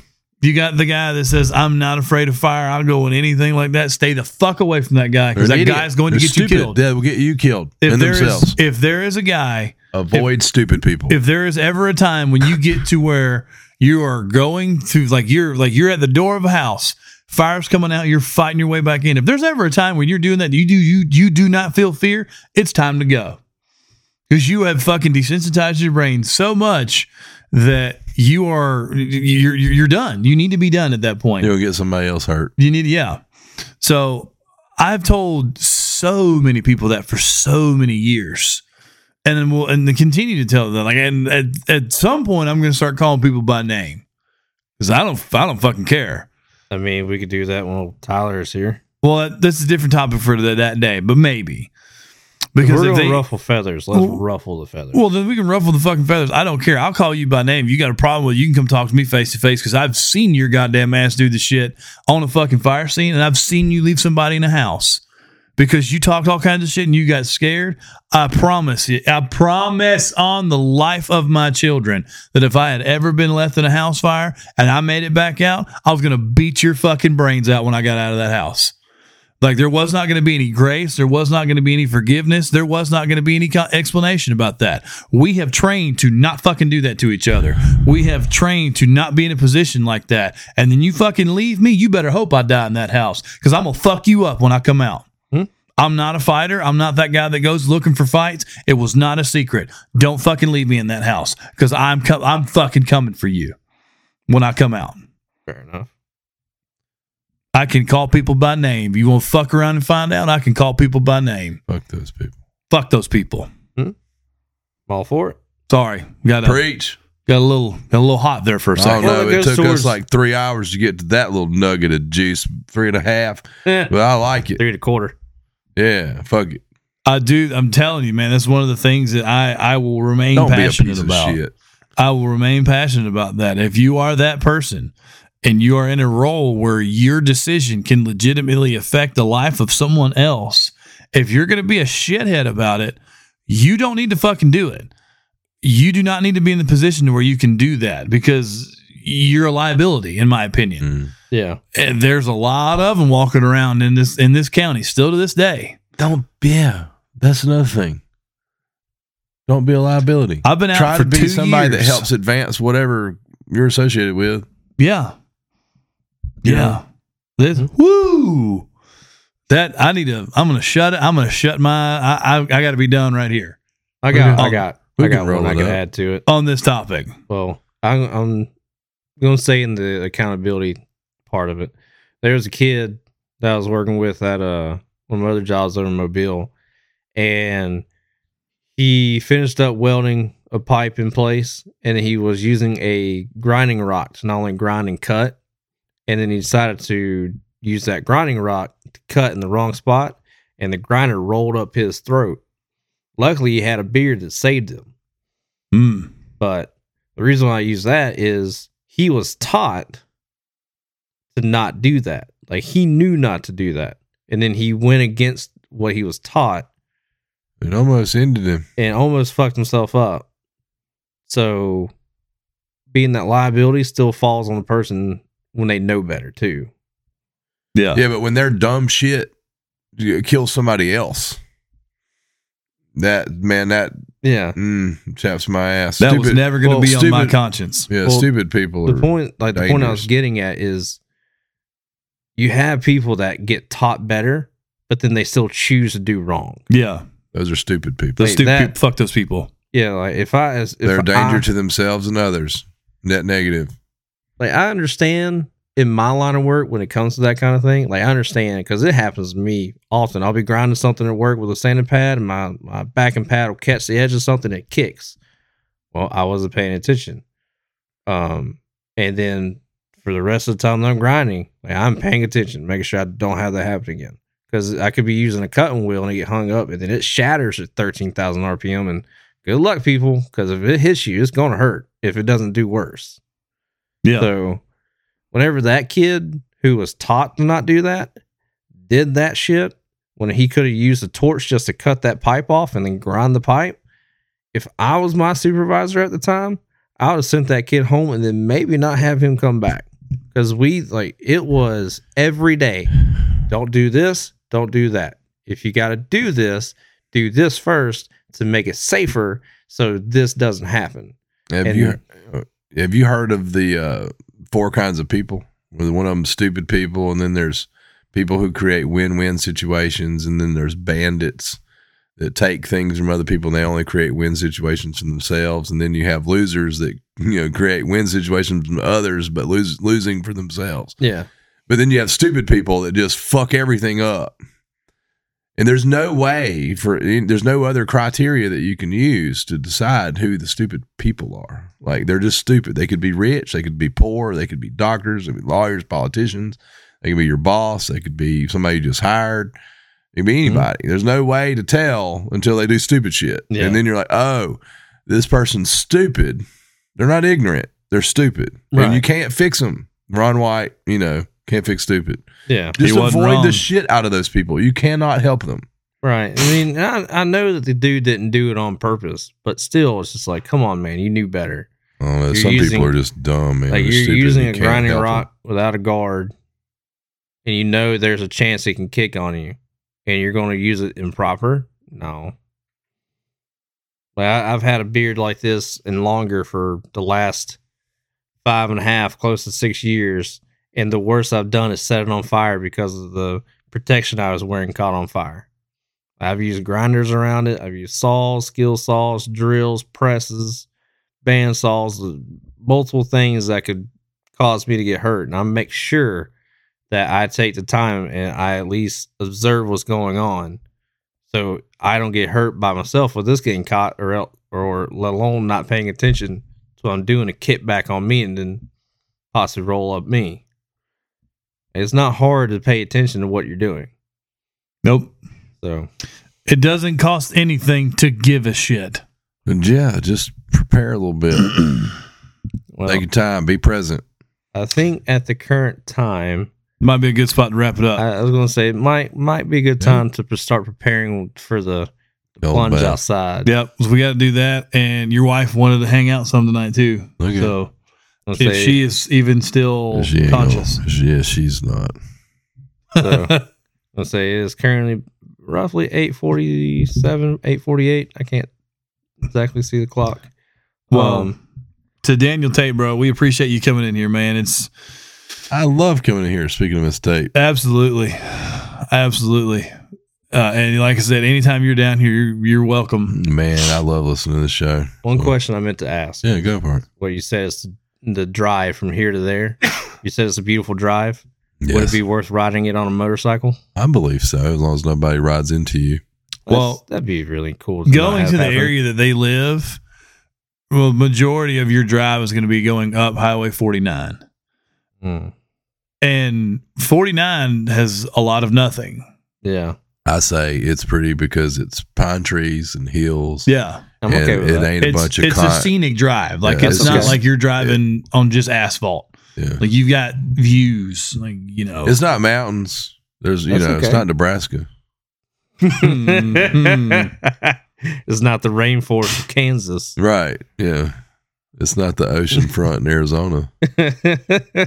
Got some oceanfront property in Arizona. Sorry. I love From my George front Strait. porch, I can see the sea. Nice. If you'll buy that, I'll throw the Golden Gate in free. Mm-hmm. And I think we're going to wrap it up right there, ladies and gentlemen. Okay. Daniel, thank you Good so dude. much for coming in here. I love you so much, brother. Love you too. For Daniel Tate, for Jacob Giles, and for all of you beautiful people out there. Blast test. Blast test. Blast test. We had to get that in there. We did. Thank you very much, ladies and gentlemen. We are out. Bye, everybody.